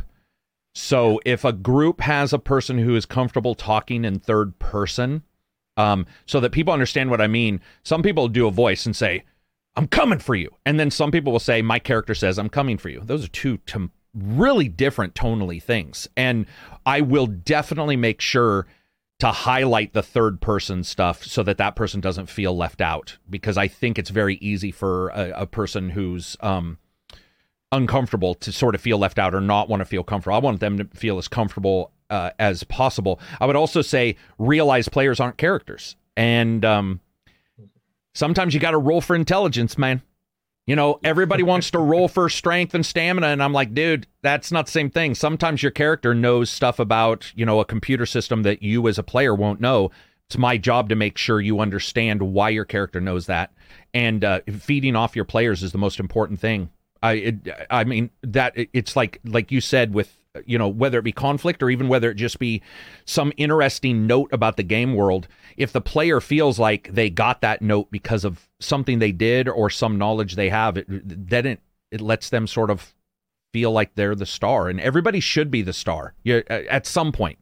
That's really crucial too, what you say there, because you're talking about player agency. You're talking about the fact that the power of a role-playing game is that you're inhabiting a character, whether that's a first person, third person, regardless, you are portraying this character in some way, and your choices have to matter. And that's on the GM. That's on the GM to make sure that the players have meaningful choices. And what I mean by that, of course, is that if the players are in a situation, they have to have the ability to try and legitimately affect the world around them. Yeah. What that means is dependent upon the context, of course, but their choices have to be such that they have the potential to alter events. And that doesn't mean they automatically succeed. It just means they have the potential to try and to try new things, right? That's the beauty of games. That's the beauty of role-playing games. Yeah, and as some advice to a DM, I would say too, is that if somebody fails multiple times, that is in effect affecting the game. So, for example, we have a character who was trying multiple times to start their own little like criminal syndicate, and it didn't work. But what it did do is piss off everybody who knew they continued to fail. And so they were like, haha, I failed again. And they were like, I'll just keep trying until people showed up and were like, what are you doing? And they were all, oh, but I didn't succeed yet. And it's like, that means nothing. You were still attempting these things. People still pick up on that. And they, it's like you see that in movies. In fact, the best ones are the failed guy who tries. And it's like, it didn't work. And they still get in trouble. And you come out of the other end going, oh my God, what do I do? And it's like that reaction of the world. Player agency is super important, but so is also that there's got to be a reaction even at some point. You can still have characters do something, nothing happens, but at some point, there has to be that feeling of like, there have to be consequences. Yeah, and even consequences to both success. Exactly.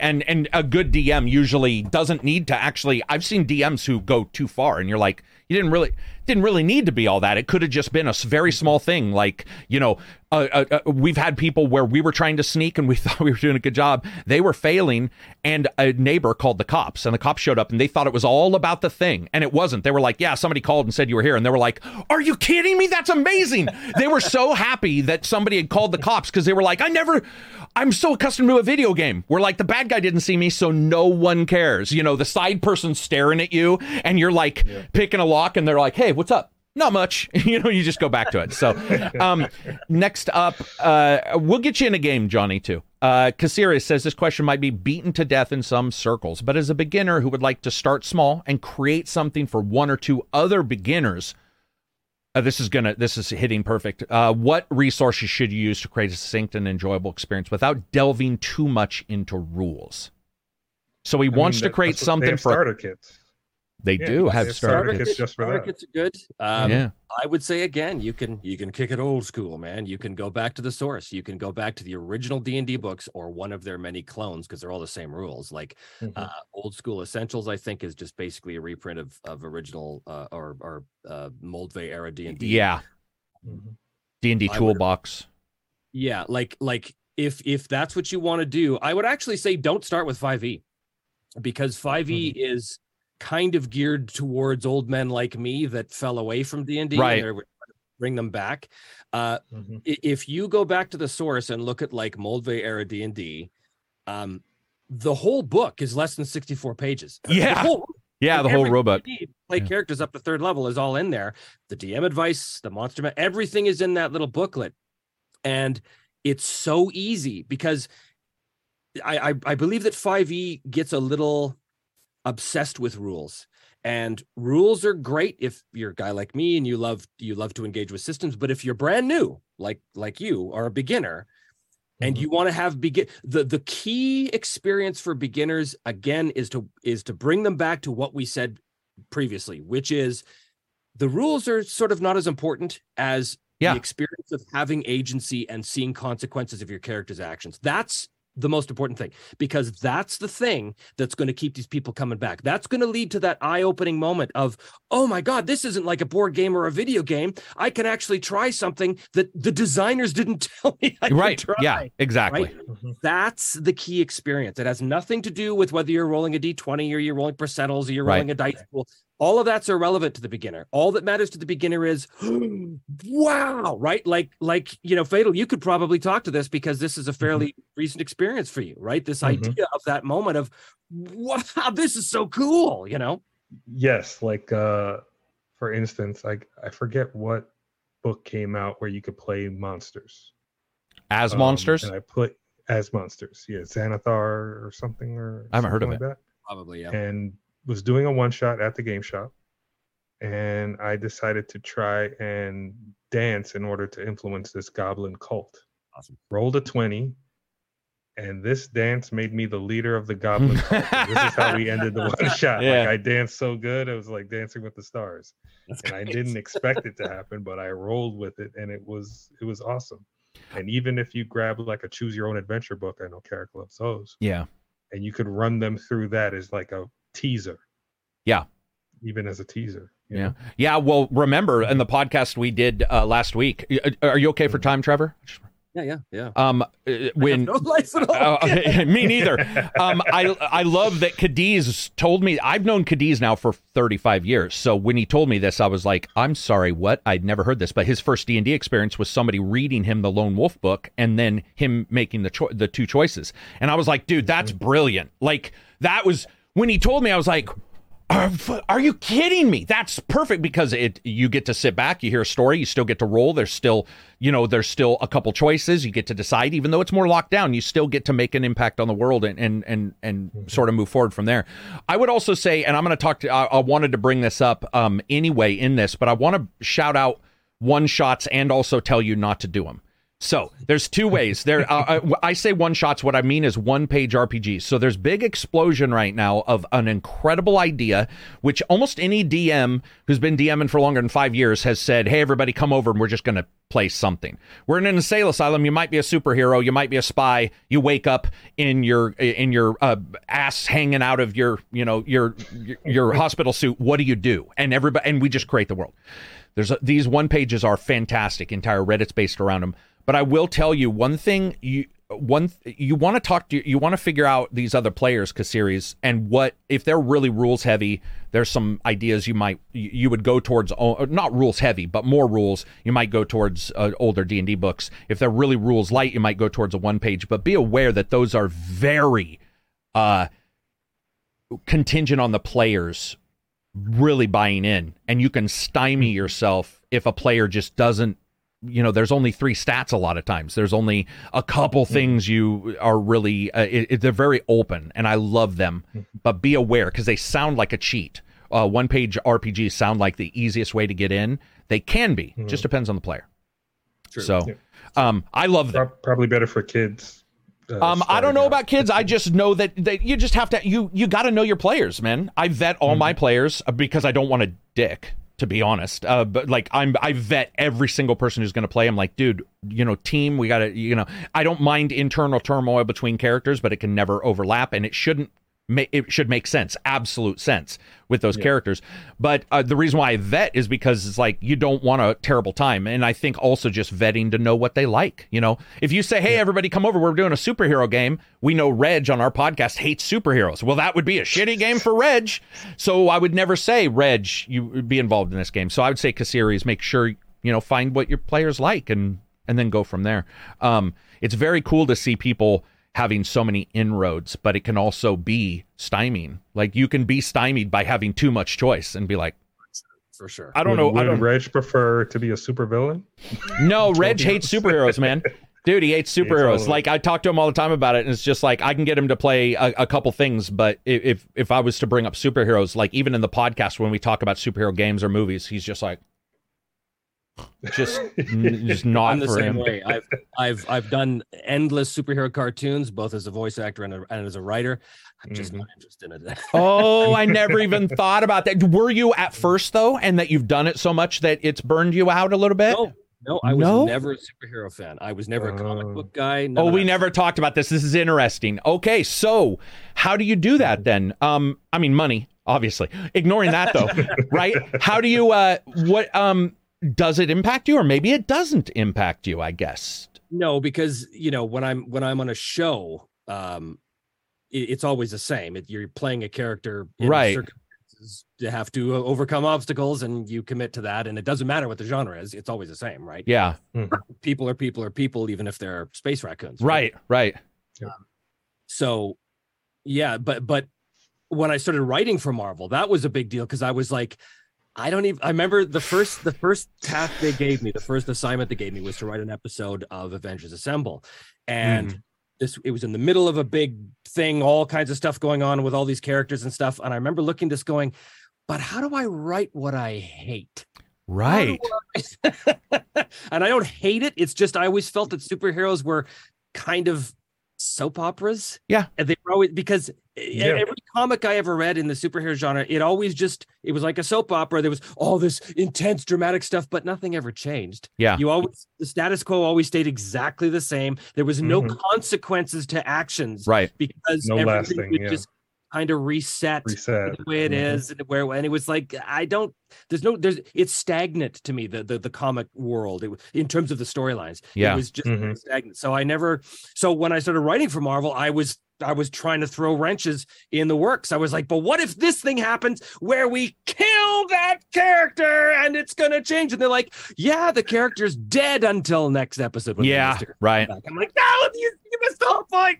That's what I'm saying. Yeah, I think they got a system, so they got over. I hadn't even, man, this is blowing my mind. I had never once thought of talking to you about this, but I have such a problem getting bought in if I don't. Luckily, I like everything for the most part, but like, I'm trying to think of like an age, a time. Renaissance wouldn't, but I like Warhammer. But of course that's Pox and shit. But I mean, there's certain time frames where if somebody said, hey, we're going to play World War I, I'd probably be like, not for me. I never thought about this, dude. I never thought about what it would be like, and especially you having to write for it. I have to like, I don't know how to describe it, but people know, because they'll usually see me on Discord for like 48 hours in a row when I'm excited about something. Like, energy goes through the roof, and I don't control it. I'm not one of those people that's like, I must get to sleep at 8. If I'm excited about a game world or whatever, and no one's gonna question if I'm excited. But if I'm not excited, I disengage completely. So when you were there and you were having to write this, if you can talk about this, what tools did you use to get the ability to do it coherently at all? Did you see past the genre? So I was not inherently interested in superheroes, but when you see past the genre and you realize you're just talking about characters who are, again, I'm sounding like a broken record, but characters that have objectives and they're trying to overcome these obstacles, then everything else suddenly becomes irrelevant. Everything else becomes window dressing at that point. So when I'm writing a scene between Claw and Black Panther, I also played Claw, which was pretty cool. Yeah, definitely cool. When I would write a scene between them, you drill down to what is true, and what is true is not about the fact that Black Panther has these cool claws, or that he can do all these things and he's got this powerful vibranium suit, or any of that stuff. That's irrelevant. What is true in the scene is who has the power in the scene, who's trying to get the power in the scene, what's at stake for these characters. And once you drill past the genre, then everything else becomes window dressing. Then it becomes, oh yeah, and by the way, there's a fight scene that happens here, and then I write a big fight scene in an alley where they're, taking dumpsters and hurling them at each other and all that superhero stuff. But it's all incidental to what the scene is with these people. Right? And superheroes, I mean, it's obvious that if you read comics, you almost have to have CTE or some kind of concussion syndrome, because they do come back every time. So what you're saying is, what you did is ignored the fact that they may come back.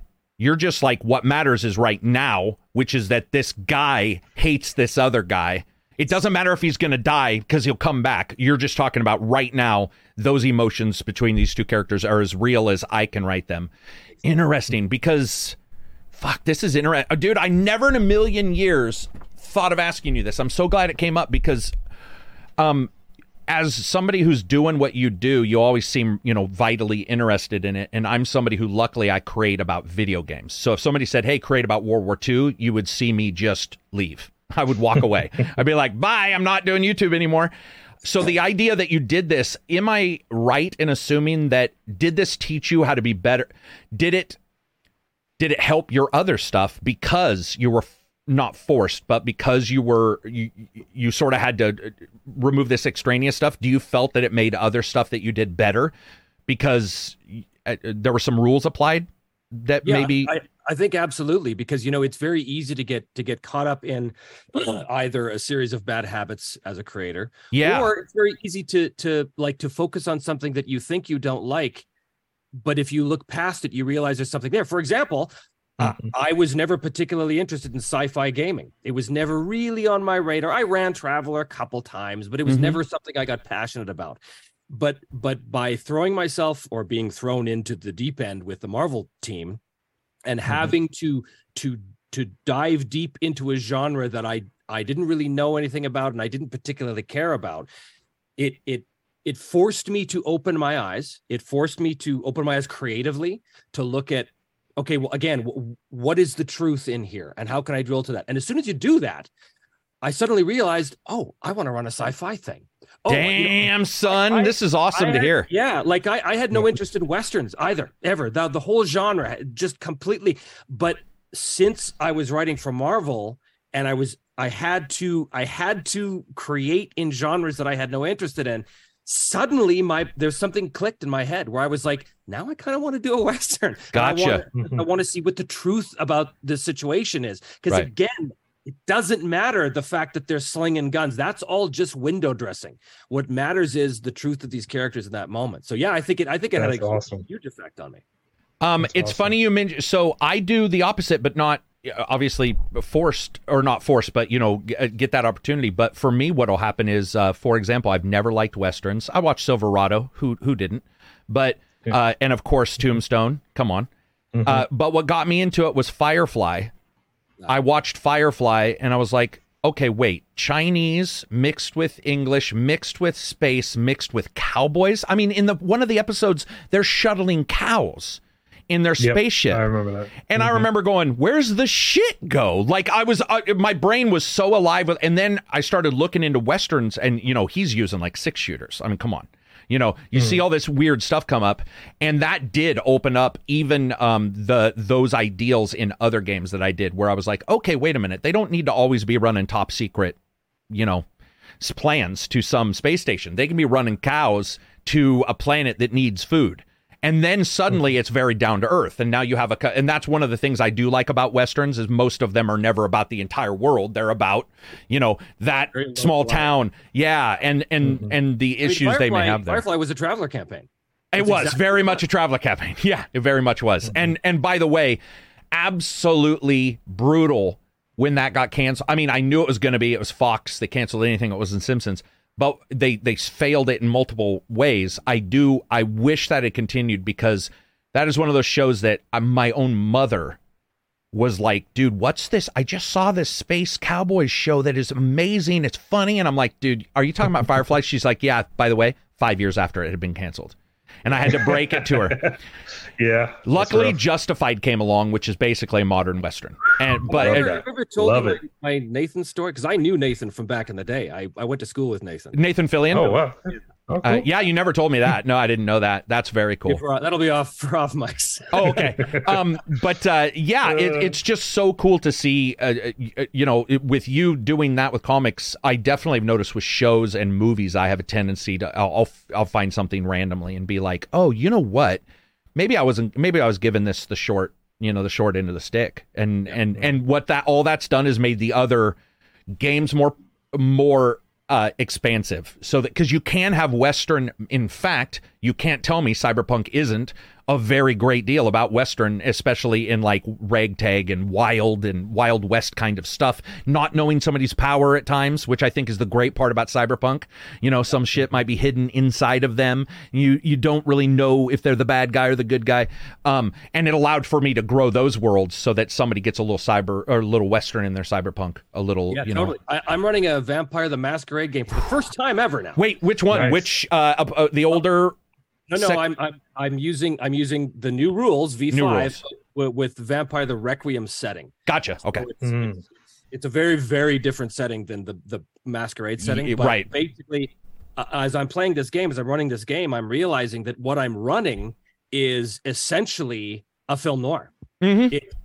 It's about the intrigue between these characters with these dark desires and these plots going on and all this stuff. Mm-hmm. In a way, it's kind of like modern day Game of Thrones in a way. Yeah. Because it's all about the machinations of these various characters and how they influence the world around them and stuff. But you could take that concept and put it in a fantasy game. You could put it you could put it in a Western. You could put it in any genre, because in the end, the genre is just kind of window dressing for what's happening. And if you can change them, I think it does cause player interest, where a player is like, I didn't expect that because maybe the tropes aren't normally copied over as much. I like think you were talking about your friend before there who didn't want to play D&D, but then you ran, Traveler, whatever it was, and they went, oh, this is fun. Right. Is this what D&D is? And you're like, yes. It's funny you mentioned Werewolf because I got to pour one out for them. I'm a big Werewolf the Apocalypse fan. Vampire the Masquerade. I've never been so impressed by a company's ability to take 4 or 5 rule sets and focus and ideals so that vampires thought one thing, werewolves thought another thing, but they were completely interchangeable in each one, and they've moved on, and there was some questionable stuff in the old days people didn't like, but Werewolf the Apocalypse, like I said, that was D&D to us, because I would say for 10 years we played, and the idea is their rule system was a little different, but, dice pools, I think people are give or take on dice pools. That's a lot of rolling. It's a lot of rolling. And when you got 10, you got, somebody turning into Krynos werewolf form, fighting some vampire, and you're like, okay, what exactly is going on here?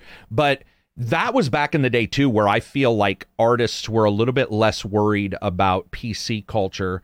PC culture has some great fixes for some things, but it's become so... everybody, it's like one focus to fix. It's almost like your focus where somebody said, hey, you're going to do superheroes. And you're like, okay, I gotta figure this out. When you have all these voices, I think there's a danger of somebody writing something that is quite not edgy even. I don't even know what the term would be, but very werewolf and vampire in particular had to hinge on darkness. That was their thing. And literally called the world of darkness. The world of darkness. And it was okay that there were. So now we're getting a lot of games where they're like, well, we can't even have a bad person be bad because somebody's going to say that we put a bad person in here, so we're championing it. I'm like, if you played those games, I can tell you right now, that is not what was going on. In fact, they were hedged as the bad guys. Like it was like that makes it easier and gives you something to go, that dude is undeniably bad. And instead, now you get almost what you were talking about with superheroes, where it's a little milquetoast, where you're like, oh shit, like a soap opera, the bad guy is kind of good. The bad guy's kind of good sometimes, and you're like, yeah, bad guys can do good, but sometimes it's great to have a bad guy. And I got to tell you, one of our games was 6 years long against one bad guy, and it was the game that every friend of mine is like, dude, that was the greatest. Every Tuesday, they were like, it didn't matter if they had to work, it didn't matter what, they were there in their work clothes from McDonald's, going like, is 6 years, and when you finally defeated them, they were like that. Yep. He was so bad that it was like, we did it. I ran the One Ring, the first edition One Ring for 6 year campaign, and 40 years of game time, which is fantastic. Dude, yeah, that's so good. So good. But through it all, it was the same central villain. Through 40 years, 30 years, or whatever it is in the game, it's the same central villain. And it was exactly that. He was hands down a fucker. He was right. But they couldn't just go at him. They couldn't. There was all kinds of reasons for that, but they knew they had to deal with him. And at some point, they tried to reform him, and they kind of had some success. And then it fell back again, and it was just this constant yo-yo. But he was a proper villain. Yeah, right. He was a bad. And if I had portrayed him as anything other than proper villain, who was fully motivated, by the way, with very human concerns. He wasn't like, yeah, I'm going to twirl my mustache because I'm evil. He had a reason for doing what he was doing. But if I had played him any less of the villain than he was, nobody would have bought it. They would have been like, that was kind of lame because we didn't feel the threat from this guy. So with modern day games and this modern day sensibility about, we have to have safety in our games and safe spaces. Okay, you fucking pussies. You're telling a story here, and your bad guys got to be bad guys. Yeah, right. Just the way it is. Like, you should see some of the shit that people are doing with my vampire game right now. It's intense stuff. I'm talking like intense stuff that makes the players go, oh my God, but they love it because they signed up for that. They want They want to explore the darkness, the dark recesses of the human, mind. They want to get filthy in that and then walk away from it, because guess what? In the end, it's a game. Yeah. We're all playing a game. I've noticed that with Vampire, like a lot. Yeah, Vampires really definitely, definitely they've had some issues with some of the stuff they've written where I've been like, well, yeah, it's a bad guy. But then people assume it means somebody's championing it. And it's like, even in my own writing, I've got some guys that are terrible, and the reason why he's a villain is because of that.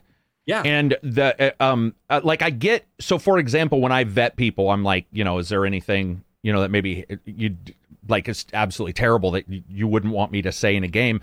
Admittedly, we don't really steer that way for the most part in our games, but that's also because players, if they have agency, steer away subconsciously sometimes. They'll be like, oh, we don't want to go to this dive bar because of this, or we don't. And I'm like, dude, that's exactly what you should do. Like, that's the thing. But if you play, a gumshoe in a world of vampires and, body transformation clubs, Blade 2, let's say, you got to, then you need to make sure as a player you're ready. DM needs to, of course, make sure. But I do think that there needs to be more flexibility in saying bad guys are bad guys for a reason. And in fact, if they're not, then it becomes almost to the point to where, well, my hero's just killed 10 people. So am I the bad guy?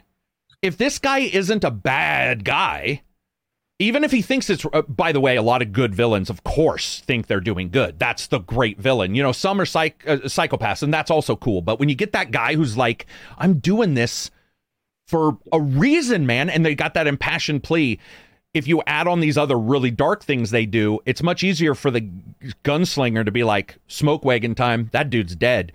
And if they've killed 10, 15 of his bad guys on the way up, at some point that player has that question of like, dude, what am I doing? Like, and that can also be a great story point. I don't want to take that away, but I do think that we're starting to see a weird oddity where, and we see it in video games as well, where it's like, if you remove some of the things that are dire and just tragic in every story, not all, because I think it's great if you don't have that in some, but if you want it removed in all, we're starting to lose the idea of terrible people. You need to know what happened. Some people. I mean, Sorry. Go ahead. Look at a movie like Dredd. Judge Dredd. Carl Urban. New one or old? Okay, gotcha. Yeah, new one. Like, she's a bad guy. Yeah. Like, she's bad. Oh yeah, I see what you're saying. Yeah, right. She does it well. Yeah, man, and people love that. Yeah. And Dredd is no picnic either. Yeah. But she's ruthless. Yeah. And that's what made the movie work. And she has to be ruthless. Otherwise, he, at some point, well, it's like The Last of Us. Mm-hmm. Even my AI review I did, where I had AI write the review for The Last of Us, the AI called Joel the bad guy. The AI said that. And it starts right at the starting. The bad guy Joel is sitting with his daughter. And I remember reading that going, the AI just fucking said that. And then it said like, Joel shouldn't be allowed with women because he gets women killed. And I'm like, Jesus, this AI is smarter than a normal reviewer. Like what but so everybody knows it. And I think that it's okay to point at it and say that is a bad thing. And when we get away from it, it does become milquetoast at times. And players just, unless they're just there for, that's more of a board game maybe, where you're just like, let's kill some monsters. And, but not for, sure, I want to make sure it's not for casinos. If you're playing a casual game of D&D. Exactly. All right, we go into the caves, we kill the orcs, we take their stuff, fine. We don't think about it too much. Great. And those games could be super fun, those dungeon crawling games, where you're not fully invested in the character. Not every game has to be this intense. And they shouldn't be. Drama. They shouldn't be, right? Yeah. Because that can get super heavy. Like, the guys that I have here right now, my live group, they're of an age with me. And so we all have the same kind of ideals. So that's why I can play the vampire game with them. Right. Because they get it. They understand that's the point of the game, is to explore the grossness, is to walk away feeling like you need to take a shower after the game. Because there's a morbid enjoyment in that, knowing, and especially once the game's over, you walk away, you go back to your real life and everything's fine. But not everybody's cut out for that, and not every game is cut out for that. Yeah. So I'm certainly not suggesting that every game should be this horrible psychological thing, but at the same time, role-playing games can provide those kind of deeply emotional situations that a board game typically can't. The video game can strive for, but very rarely gets there because it's not fully interactive, right? Because it's still something. Yeah, it's still got a framework that requires you to do very particular things. Yeah, you know. So I bring this up because there's this big thing in games now about safety tools and about X cards and all this stuff, and honestly, all that stuff is just. It's designed to do the thing that we always did in the beginning anyway, which is like, okay, guys, this is what the game is. This is kind of the feel of it. Just so you know, there's going to be some gross stuff here, and whether the players are on board with that or not. And so if you're playing with strangers, which of course is a big thing with online stuff. Yes. And like you said, to pay somebody to DM. Well, I mean, I wouldn't want to walk into a digital room with strangers and not know what. I'd want to know everything. Yeah. Right. Exactly. Yeah. Because if I start running my vampire game for a bunch of people who are freaked out at the slightest little bit of ickiness portrayed in a fictional character, then that's going to be a problem. Obviously. Yeah. A lot of people, I get it. I think that the analog world that we grew up in, we had to do those things. And so they weren't a card because I was already doing that by knowing the person. For example, we didn't have randoms because they were in school. They were people I knew. So there was no randoms. But I think when randoms are introduced, that's when, as a DM, it's your job to make sure that, and you can use these cards or what have you. But I think what's happened is that also the gamification of D&D came along so quickly that some stuff people were just so excited to play that maybe they had not done the due diligence that we do of verifying that what we're playing is going to be a certain thing. And they just jump right in. They jump right in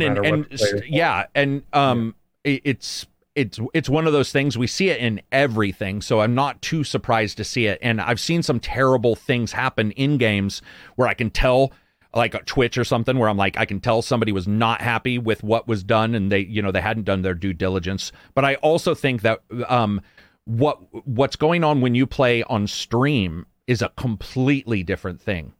And that is what, for example, even myself, if I do a game and we're going to record it, I would make sure that people who were watching it knew there's these things were taken care of. I think what's happened is it became so popular so quick that people just jumped into it without thinking of ramifications of the fact that you may have 100,000 people watching it underage. I don't know about Trevor, but I don't know if I would take my vampire game and put it online unless I marked that sucker 18 plus because it's entire vampire sexuality anyway. Let's say old Gothic vampire. That's just that. But let alone then you add in, all these kind of demons and all this stuff. People can read it the wrong way. And I think everybody wants their shit online so much that they just don't think about that. They're just not prepared for everybody seeing it. I've dropped really crass jokes and I've had somebody say, "Hey, dude, this wasn't marked child only." And I'm like, oh, shit.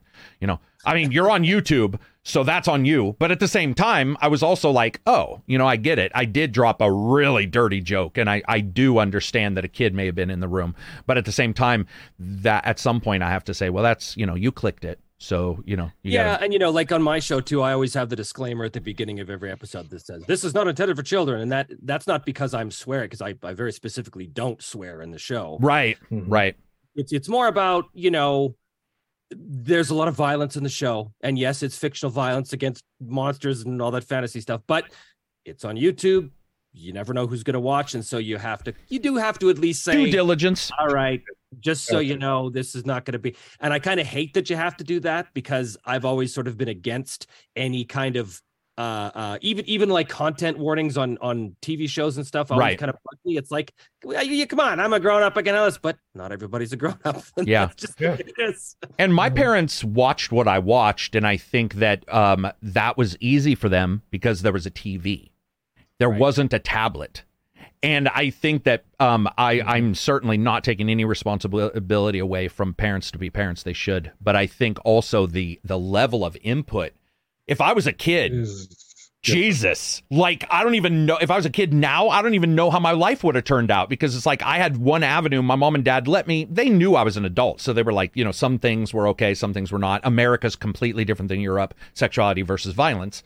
But my parents were pretty good about being like, no, not until you're older, Skinamax or whatever, probably not the best to watch, Mark Singer in a movie that's not called Beastmaster, most likely some kind of erotic thriller. Shout out to Mark Singer, he's one of my favorite guys in the world. But yeah, it's it is something that's coming up. It does seem like I have noticed a pretty cool turnaround lately, though. I have noticed with some of the people that I've talked to where maybe they've just gotten accustomed to it, but where people are like, all right, there is some onus on, everybody else to just not click it and be like, all right, exactly. I need to vet my shit. If you don't like it, then you don't have to watch it. What right. happened to that? Instead, they're sitting there. Yeah, right. Instead, they're like, I was controlled and I have to watch this. So yeah, it's very cool to see. I think all these things take time, man, and it's like it always takes it.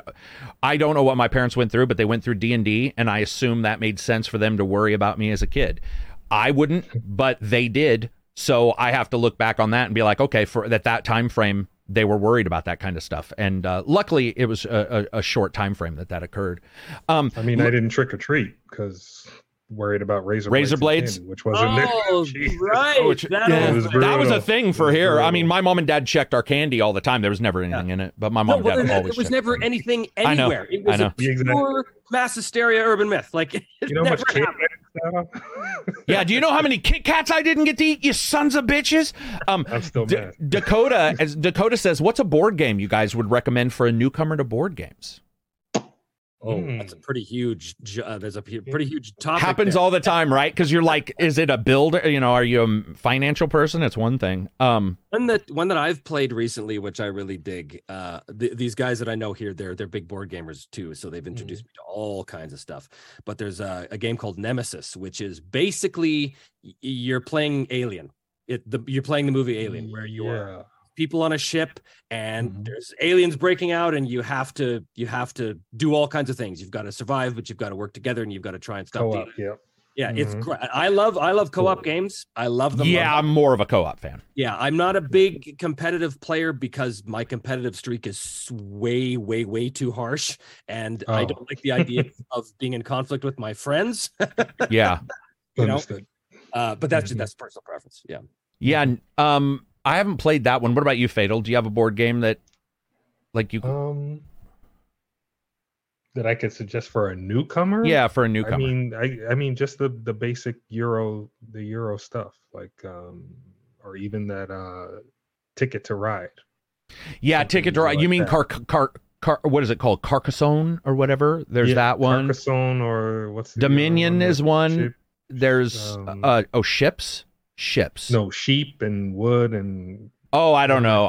We don't play those very often. Yeah. I think for Dakota, it depends really. So I'll give you a couple examples because it depends. Yeah. If you want to learn card game mechanics, I got to tell you, one of the best card games for building a card is DC Deck Builder is what it's called. And you play the DC characters, and it can be played PvP, PvE, or PvEP. So you can play it all. And I would say that if you're okay with superheroes and you want to learn, some board game stuff, but it's still a card game style, then DC Deck Builder is probably one of your best. And one of the things about DC Deck Builder that's nice if you're just getting into that kind of stuff is that they have not a Ren and Stimpy, but a Rick and Morty version. And you can actually mix the Rick and Morty characters with Batman. The rules are all the same. If you're into fantasy, then I would say it depends on the money you want to spend. There's Munchkin, but that's PvP, and it can get really brutally competitive. Munchkin, Steve Jackson loves this fucking game looks like it's all fun and games, but man, I've seen some knockdown, drag out games of Munchkin. Talisman is an incredible board game. It's got a lot of Warhammer kind of motif to it. Talisman is great. Descent is great. But those are a little expensive. That's another thing. When you talk about board games, man, prepare to spend, right? Like board games, unfortunately, are pretty expensive. And know how many players you have. Yeah, right. And that will. Trevor, I think you're muted. Which way you go? Am I? Okay, nope. Sorry. Yeah, it all depends because that's such a wide thing. But like he said, Dominion, Carcassonne. I can't pronounce that fucking game. I know there's like a Seven Wonders 2-player. Oh, Seven Wonders. Yeah, Seven Wonders is big. I'm just not a fan of wood stuff. Like if it's like a wood log I'm moving around, my brain is like, it's not for me. Munchkin is hilarious because the rules are inborn. Like you have 2 arms. So your character's got 2 arms, so he can carry 2 weapons or 1 two-handed. Like there's something very onomatopoeia about it. The only problem is like I said, if you're playing with friends, could get testy, dude. For a game that looks so funny, man. Oh, are you? I'm the make a deal guy. I'm like, listen, I'll help you out. Just no shit in Munchkin.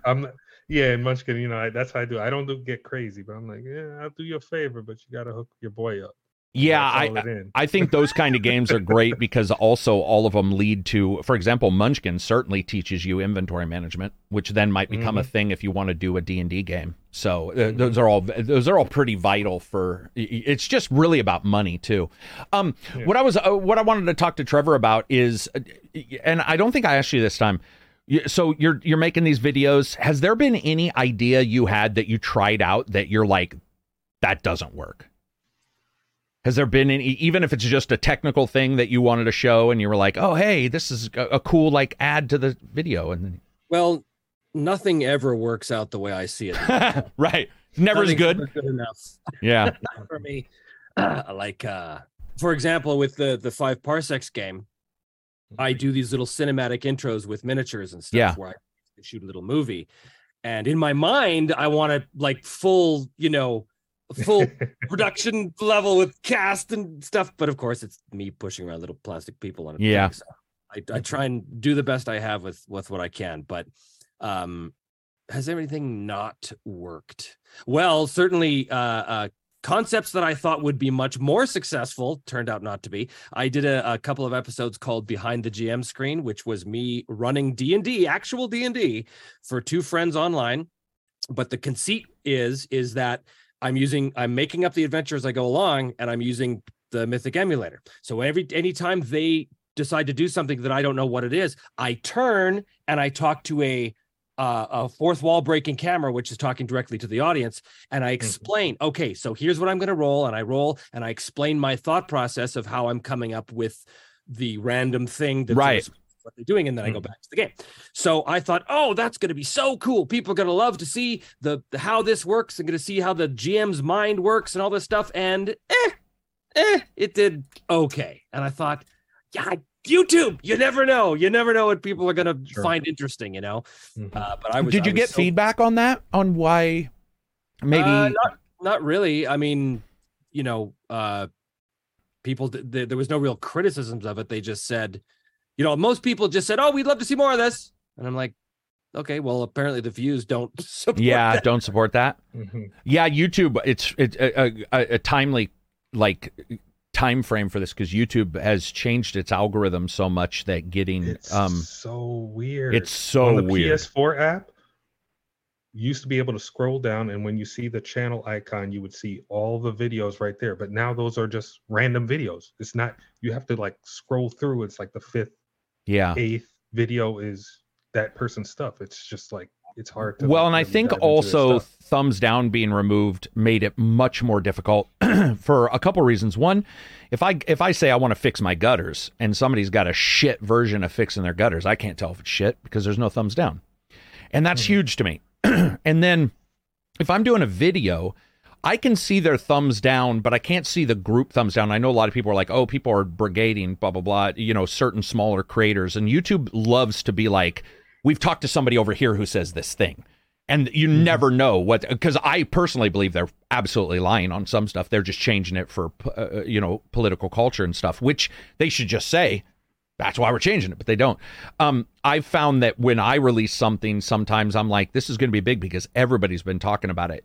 And then I sometimes can't tell if it's my viewers not wanting to watch it or they're not getting it. Because I just released something a couple days ago and this guy's like, dude, I'm subscribed to you. I have the notify all bell clicked. This is the first video in a year and a half I've got from you. And I'm just like, and I have 100 test accounts where we have patrons who have test accounts to verify. And usually one of 100 will get a alert, and they're all so there's something going on. And by the way, this is true. Yeah, I paid people. I was like, will you make a test email account, watch nobody else but me, hit notify all? We've been doing this for about a year, and I would say the most ever of those 100 test accounts would be 5 ever.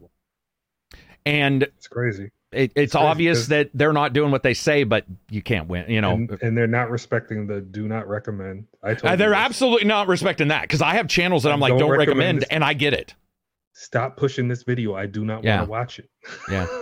Yeah, it's, I mean, I guess that's one nice, you know, one thing, maybe having a website of your own, you know, paying, and that way you can put it up and maybe you drive to your website. But it's sort of neither here nor there when it comes to the way the world works. But it is something that I've noticed that it's been difficult sometimes where you're like, man, I thought this would. Yeah, it's so, and like, even like I have subscribers, like I say, I got about 20,000 subscribers, and yet every video I do maybe has 3,000 views. So I'm like, well, where are all these people that purport to like my stuff? You would think if they're subscribing, they would watch the thing, but apparently not. Let me make you feel better about yourself. I have 800,000 subscribers, and my videos right now are doing about 5,000. What? Yeah. How is it? Yeah, because of YouTube changed in, so I can give you 3 things I know. One, because I talked to a CSR in February. I don't know if you were following games hugely, but you had Forbidden West, Elden Ring, and Dying Light 2. So at that time, I could post me taking a dump on Elden Ring and get 200,000 views. It didn't matter because it was so big. Well, what happens is your videos they look viral to YouTube, meaning they do incredibly well, and then you upload a podcast and it's not Elden Ring. So it doesn't get viewed. And what happens is that continues and continues. And the algorithm believes, oh, this is no longer popular anymore as a channel. And so it dumps it. And when I talked to CSR, they very much backed that up. They said February was a huge deal because for about 3 months you could post anything. And I was posting about those games, but I happened to move my podcast onto YouTube at the same time. So I was uploading a podcast that sometimes did 200,000 views, depending on if we had an interviewee, but other times would do 8. And what would happen is over time, they'd just be like, oh, people aren't watching this anymore. But it was actually still the normal amount. It was just that the prior amount was so massive. And, you know, as the CSR told me, he's like, dude, no one knows what the AI is doing because it's an AI. It's an algorithm. It quite literally can't tell you why it's doing what it's doing. We've just written it to hope that it's doing what it's supposed to. So, yeah. So right now I had 200,000 on a video just 3 or 4 days ago, and I had 3,000 on, by the way, the most requested video from my YouTube channel. The most requested. And everybody I talked to is like, I didn't even get the alert. I have no alert on my channel for this. And it's my number one, other than reviews, it's my number one style of video. So, yeah, so it's just YouTube. It's just right now, I think things are in such flux. Everybody wants to use AI for everything. You know, like it's just their way. Right, yeah. It's such a sad. Yeah. Yeah, it's definitely an odd situation. Speaking of that, though, guess what I did? I used ChatGPT to make some one-offs for D&D. And I said, I said, using a card deck, make me some rules where astronauts crashed on a planet. And I got to admit, really happy with the results. Scarily happy.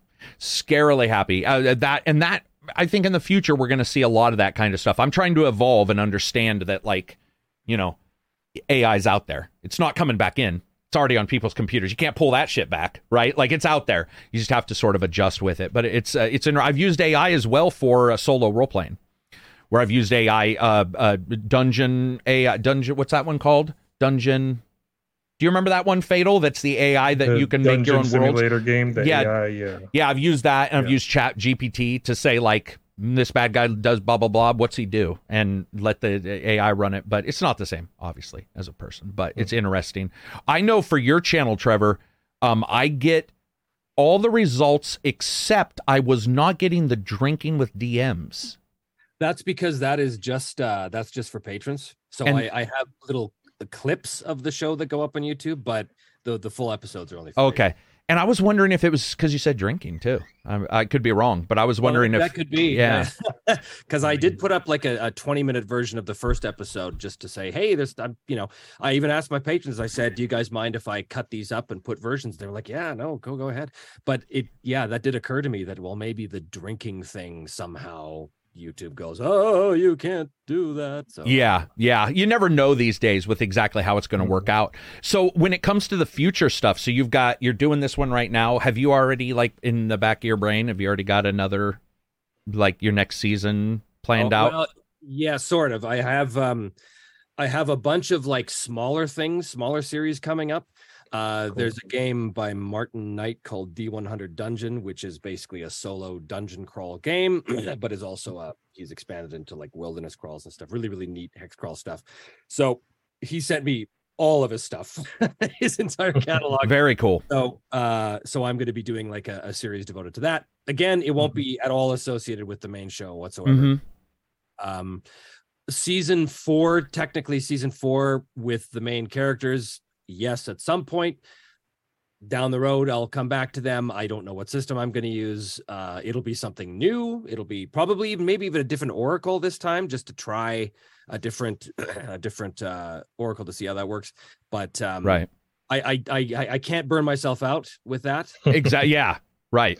Yeah. Makes sense. Like I said, I did 3 seasons, and that's like 60 some episodes of these characters, and I'm like, okay, they've earned their rest for now. You know, theoretically, I could walk away and be done with it. The fans would hate me because there's these little threads that are waiting to be answered. You could Game of Thrones it and come back in 15 years. What are we talking about? You know, like right. One of the questions I always get is like, what's one major? And we've talked about this, so let's try to not use the advice we've already given. But what's one major piece of advice for a DM of any kind? So we can't use conflict, reactionary worlds. What's another piece of advice you would give for a DM? You have to be excited about your own game. You have to be excited and interested in the system, in the setting. There's a lot of GMs out there, from what I understand, that basically play whatever their players tell them to run. And I'm like, that is the opposite to me. I come to my table and I say, this is the game we're playing now. Right, and right. Go, okay, because they just want to play. But the idea of a GM just like, because I read this on Reddit threads sometimes about, I didn't really want to run this, but my players want to. I'm like, man, that's really interesting. Yeah. That's like a mercenary writer. You know, it's weird. It's like, I don't know. I've never understood that, because in my history, the GM always set the game, because it's the GM who does all the damn work. Yeah. You know? So it's the GM has to be into it. He has to be excited about it and into it, or else how can the players be, right? Any from you, Fatal? As a player, anything you want to see a GM do? No, mostly just have fun with it. Have fun. You'd be surprised how few people have fun sometimes. The one shots that I did, I got pretty lucky with the GMs who were just excited. Didn't matter what I would, just rolling with it and like, oh, you're doing that. Oh, okay, let's explore that, because I did a couple things they didn't expect and they just rolled with it. And because it's a one shot, it's not like we're you're not trying to save the world all the time. Yeah. So have fun and play. You know? Dude, there's nothing better than when a player surprises you as a GM. Like when you're like thinking along something, and I remember one of my friends killed the major bad guy in the first hour of the game. It was going to be a big game too, and he's just surprised me. I was given the speech, and he's like, I slash his neck, and I was all, fuck it, whatever, it works. And the entire game was about the power vacuum left behind by that guy, and it turned out to be a great game. But I was we talk about it now, even to the date whenever we get together. Everybody's like, remember that time Roger was just like, I'm killing him, and everybody's just, what the hell? No one, it was the typical bad guy doing the flaunty shit where he was like, he's strutting. Yeah. That actually leads into a really crucial piece of advice. Go for it. Basically illustrated is, as a GM, don't fall in love with your NPCs, because they're expendable, and they're supposed to be expendable. Remember, people ask me all the time in my show, well, what happens if the main character dies? And I always say, someone else will step in. It's like a George R.R. Martin story. Yeah. Ned Stark is not supposed to die, and then he does, and you realize, oh, the world goes on. Yeah. Oh, that's how you do it. So with GMs, you can have this really intricate setting and intricate NPCs and potential storylines based on what the players do, and that's all awesome. But if the players suddenly go up to the dude who's making the big monologue and they cut his throat and he bleeds out and dies, then like every other action of the game, it has consequences. Yeah. But don't plot armor them. Yep. Do not plot armor them, and don't plot armor your NPCs either. They're not precious commodities. They're expendable. They're dime a dozen. Make another one look just like them. Well, I also think that I mean, I guess I'm not saying anything new. I guess I would just say I agree with that. I think that a lot of times people get accustomed to a video game where they're like, if I die, I get a respawn or blah, blah, blah, or blah, blah, blah. And there's always a bad guy. And it's like D&D is not about that. D&D is really about, if you want to, impacting the world. And I've had players who don't really want to impact the world. They want to explore the world. To me, that's still impacting it. But it's a slightly different thing. But you know, you have to figure out reasons why they're with these bloodthirsty players, if the players are bloodthirsty. But it's always cool to see when a player does something that surprises the GM, or the GM does something that surprises the players, and then everybody builds off each other. And it's something that you just can't do in a video game, and you can't do in a board game. It's not possible currently, other than maybe your open world. Well, that might be why GTA is still being played, because it does allow for a sandbox, and you can do you're still locked into stuff, but you can do some crazy stuff. And maybe that's why, you know, you see particular games continue. Skyrim, I love. It's not a D&D game, but I do like that if you wanted, you could play Skyrim as a complete pacifist. And I think in D&D, if you guys like that in Skyrim, you've seen nothing, because in D&D you can do stuff that's far beyond that. For my personal advice, I would say something we've been using for about the past 10 years that I think now has become probably one of my most used tools for D&D would be idioms. And so this is something that I found years ago. I've always used them in my brain, but we started writing them down. So idioms being like, you know, Jesus, now I've spaced on what an idiom would be. You know, sayings, a typical idiom saying, you know, penny saved is a penny earned, or penny earned is a penny saved, or whatever, you know, something like that. But what we've done is started using them for everything.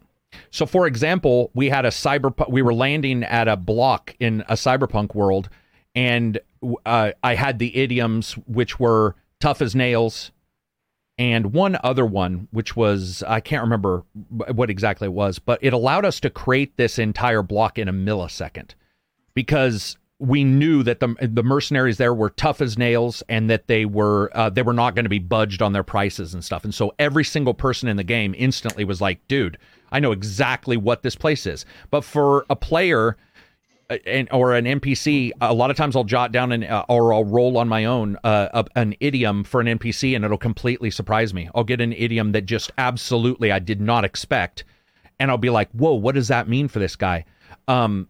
They are insanely helpful. I'm spacing out because I don't like to open websites while I'm doing, but I am going to open up an idiom website real quick so that people know what I'm talking about. I know Fatal knows exactly what I'm talking about, because I've talked about this nonstop.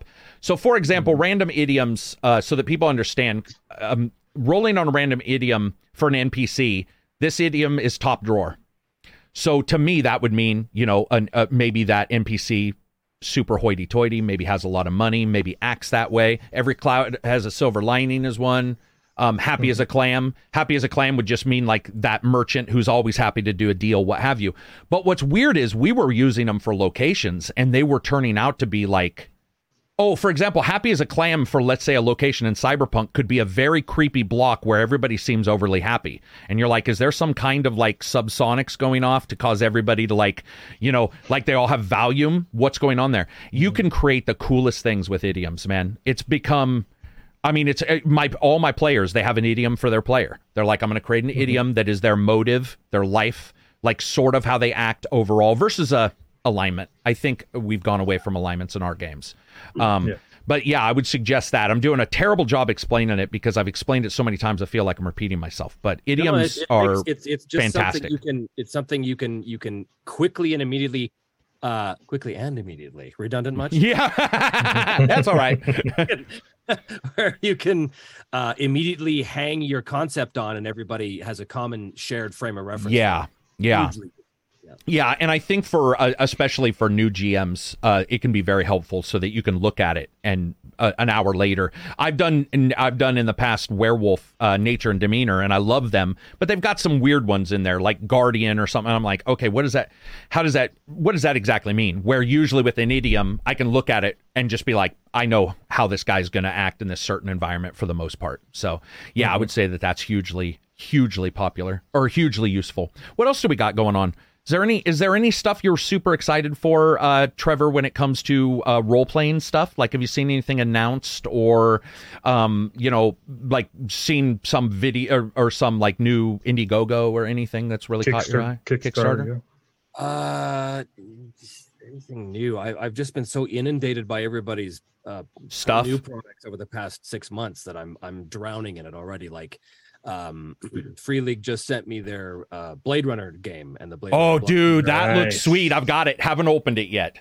Yeah, but the RPG drive-through. Yeah, the box set is probably one of the most beautiful things I've ever seen. Oh, awesome! In terms of its player handouts, its physical handouts and stuff. Like it feels like they reached into the movie and pulled out props, and so sweet. It feels so. But of course, the downside to that is I looked at this and my first thought was, oh, no GM is ever going to be able to compete with this. Right. Yeah, they're true. never going to be able to produce better things than what's in the starter set. So maybe it's a little too good. But I love that company, Free League. I think all of their stuff is just absolutely top drawer. To borrow. There we go. To borrow an idiom. Bringing it back. What? I think were they DMs and GMs themselves? Oh, I would imagine, yeah. Because sometimes they have that one up where you do get that item from somebody and you're like, yeah, I think we'll just run what they have because, like you said, I'm not quite sure. It might take me a while to make something better than, or they create a character archetype that you're like, wow, that's good.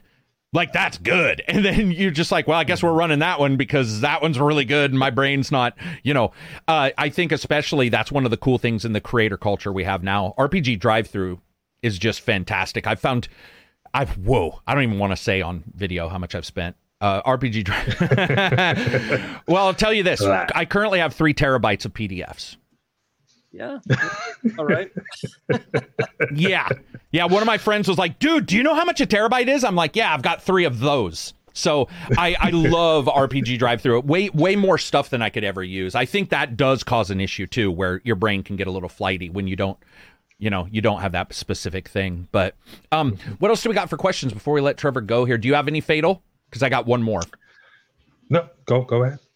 Oh, the new exciting stuff. And then, has your creative process changed as the channel has gone on? Yeah, I guess. I mean, has my creative process changed as the channel's gone on? I'm more open to different kinds of games and different kinds of things. Like I said, I would never really do reviews, and yet I have the series, The Sage's Library, which is basically me reviewing games that I played. And then I've got Mailbag, which is a series where I do almost like capsule reviews of things that people have sent me, so they're much shorter.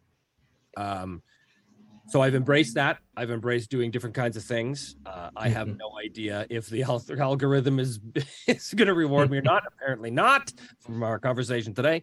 But yeah, it's really opening my eyes to like different ways of presenting things and different things that people can find useful. So like that video I did the other week about there's different games than oh boy, my autofocus is going nuts here. Different games other than D&D. Yeah. That one went gangbusters, and I think it's because it had D&D in the title and the thumbnail D&D, so people see that. But that's something I never thought I'd do, but people YouTube is a platform for people ultimately who want to learn something. And I just have to accept that, because my show is basically a TV format on a platform that does not reward the TV format. Yeah, right. YouTube has a hard time with long form and has a hard time with series. People don't tend to buy into it. Maybe because they think series TV, they have no problem with watching it on TV, but with YouTube, somehow that doesn't quite relate the same. Yeah. Because you can see on my viewership on every season, first episodes get huge, second episodes, half that. And and it just keeps like exponentially getting less and less and less. So very few people actually get to the end. And I think I put all this work into wrapping up this narrative, and so few people are actually seeing it. That kind of that bugs me, obviously. But Yeah. What day do you release, Trevor? It depends. I when I'm doing the main show, it's Mondays. But these days with the supplementary stuff, it tends to be Wednesdays around there. I don't know if that has an effect. It does. I will tell you, you should try Tuesday. Tuesdays, according to YouTube and I can only tell you what's worked for myself and video game reviewers, that Tuesday has some weird thing in the algorithm. So Tuesday around 8 a.m., if I release something Tuesday 8 a.m., I can guarantee you nothing in the week will match the Tuesday 8 a.m. Fascinating. Yeah, so do you use TubeBuddy? No, what is that? So TubeBuddy is an add-on. It does cost money, and I am not sponsored in any way, shape, or form. However, what TubeBuddy does is it attaches to YouTube, and it gives you keyword suggestions, SEO, but it also tells you the exact time you should, by looking at your past viewership, it tells you the exact week, day, and time you should release videos, and it matches Tuesday, strangely enough. So it's about $40 a month, but I would say it's worth it. Sometimes I'll turn it off for a month or two. I'll be like, yeah, I don't really need it, and then find that I did for whatever reason. But it allows for a ton of stuff like bulk card adjustments. So if you have a new video, you can say add a new card announcing this video to every single prior video, and it will go back and delete the old card and put your brand new, or you can say in my description of every video, say, I just released my brand new video, and sound out every video in the past, and it will do all of them behind the scenes. So you just say, search up my last, I have 1,200 videos. So I can say, search up my last 200, or just say, search every one, replace it and say, new review for blah, blah, blah is here. And then about 5 minutes later, I'll go back in every single video, which also helps SEO, because that means if somebody watches your old video, that link has popped up in the upper part and shows up. I can, off camera, if you need, I can give you some examples of ways it might help you update stuff. And it can certainly help your end cards, for example. You can just say, replace all end cards with this brand new video, and it'll just go back and do all that. So you don't have to do any manual stuff. You that's just good, because that's a nightmare for me. I mean, I'm not YouTube guy, a social media guy at all. So yeah. This is all like, I don't understand how this works, but I'm cutting my own throat by not taking advantage of it. Yeah, and you know me, I'm like anti-sponsor on everything, and even I've looked at it and been like, okay, well, obviously maybe that needs, we do this, so this will go on Podcast Down on YouTube, but strangely enough, on podcast audio formats, I do insanely well. We have more viewers every month. It's like every single week we go up by maybe 1,000 to 2,000 viewers. It's crazy.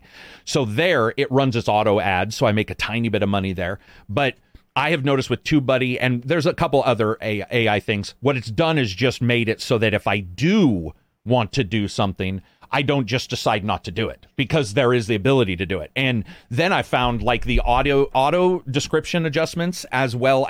So for example, let's say you had a website and the website's URL changed. You could literally just say update every description and then type it, remove the old URL and type this new one. And it does all of them behind the scenes. So I'll show you the website. And again, not sponsored by him, but I got to tell you, for a mass, once you get above a certain number of videos, you can get lost. And so if you could say, hey, you guys may have watched 1 and 2, but now 3's out, if you notice your viewership, you could literally alert everybody to that. And it's it may only be 200 views, but that's 200. One of those guys may love your stuff. Suddenly that dude's on Twitter.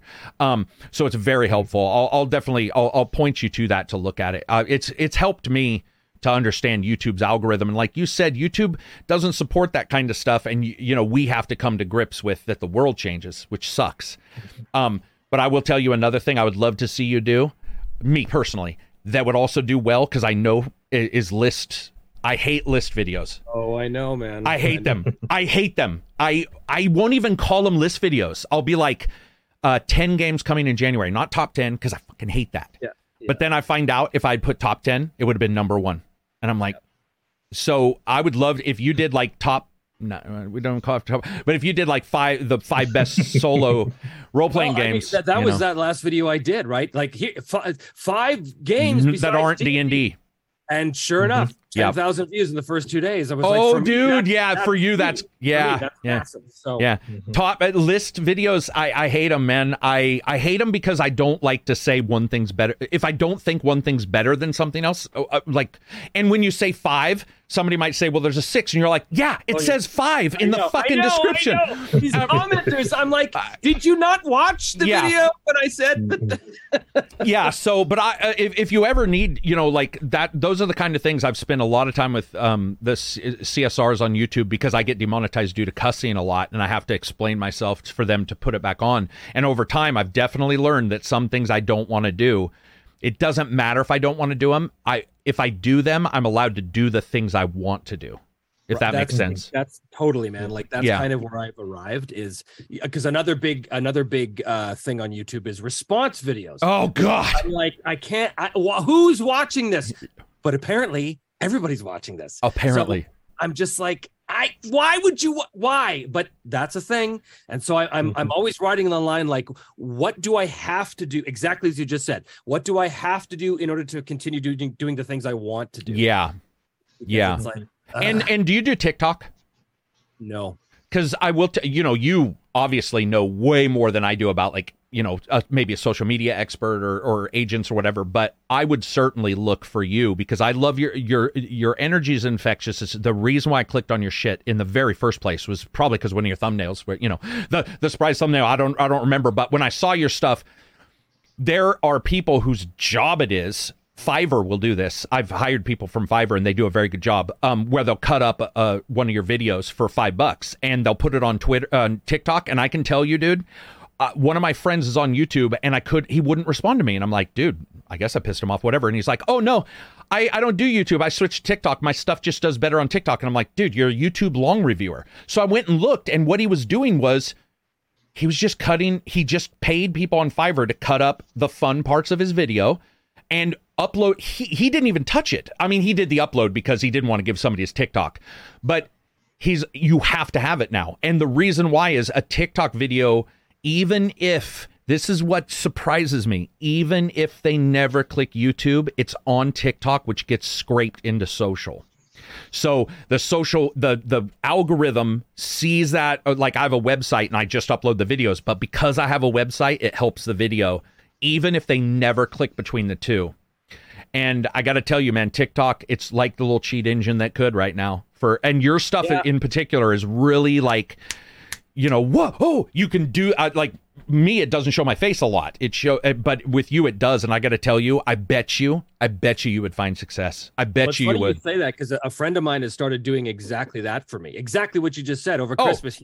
He took a video, he cut it up, he gave it to me, and I was like, oh my God, this is actually kind of. So we tested a few. Mm-hmm. We put up some on like Instagram Reels and stuff like that. It's not the same thing, but it's their attempt to emulate. For sure. And people saw it, but again, this digital guru I was talking to a couple of months ago, he said to me, he's a big fan of my channel, but he said, are you on TikTok? I said no. He said, here's what you do: you post something 3 times a day to TikTok. It does not matter what it is. He said, in fact, don't explain it. And the weirder, the better. It doesn't matter. It's just you doing something. He said, you do that 3 times a day for a month, and then we'll see what happens. Because he said, if you do that, you will see a gargantuan explosion. But he said, the other thing is, you got to do it now, because TikTok is big now. It won't be right. He said, we've got maybe 8 to 12 months left of TikTok before the next thing happens. He's absolutely right. Also, just so you know, my shorts do really well. And I'm not a shorts person. My shorts on YouTube do. I mean, dude, they do better than the current low videos right now. They're doing like 20 or 30,000, and I get more subs from them. And I don't find them good. You know, if you have that person that you use that cuts this stuff, send the information for me. Okay. I will gladly go on Fiverr and say, hey, you want a Fiverr? Yeah. And I use Fiverr. I used to use Fiverr for the thumbnails and all that stuff, and they were very good. Most people on Fiverr are very good because they're rated. You know, they want to do a good job. But what I found is the editors, especially because that's their job, they know. And this one guy, I'm sure he was using some, you know, looking at when it was loud or whatever, and he was cutting those spots, but he told a story. And that's one of the things you'll find on some people on Fiverr. There's sort of two types. There's like, I'll cut it, or I'll cut it to tell, they even say I'll cut it to tell a story. So for you, they would cut that to like, I'm going to grab this. Oh my God. I'm going to, you know, my character's doing this. Oh, and for $5, it's like, and sometimes they'll charge you more for a quick turnaround, but if you're not, you know, dying for it, you just throw it out there. And yeah, they do well. I got to tell you, YouTube Shorts has been really almost uncomfortably well, like doing well. Like where I'm all, do people want to listen to me long? Like what? Why is this fucking short? Yeah. I mean, and it's weird because you know, I do reviews in 1 minute on games I don't want to do a review for. Those do okay. So it's not the review stuff. It's like it's just something stupid. Like, I mean, I don't want to diss on anybody watching. I'm not saying you're stupid. I'm saying what I'm doing doesn't resonate with me as something that is as informative as I would think. What I've been doing is called Game Busters, where it's Mythbusters for video games. Like, does the embargo date truly matter? Or can you be blackballed as a reviewer? And I found that, like, 20,000 people are like, they really want to know that. They don't make money until February, but in February, YouTube's they make a little, but in February, YouTube is turning those into, you know, real like drivers of money and stuff like that. So, you know, now's the time because you got a month and a half to get ready. But yeah, it's because I think it would really help.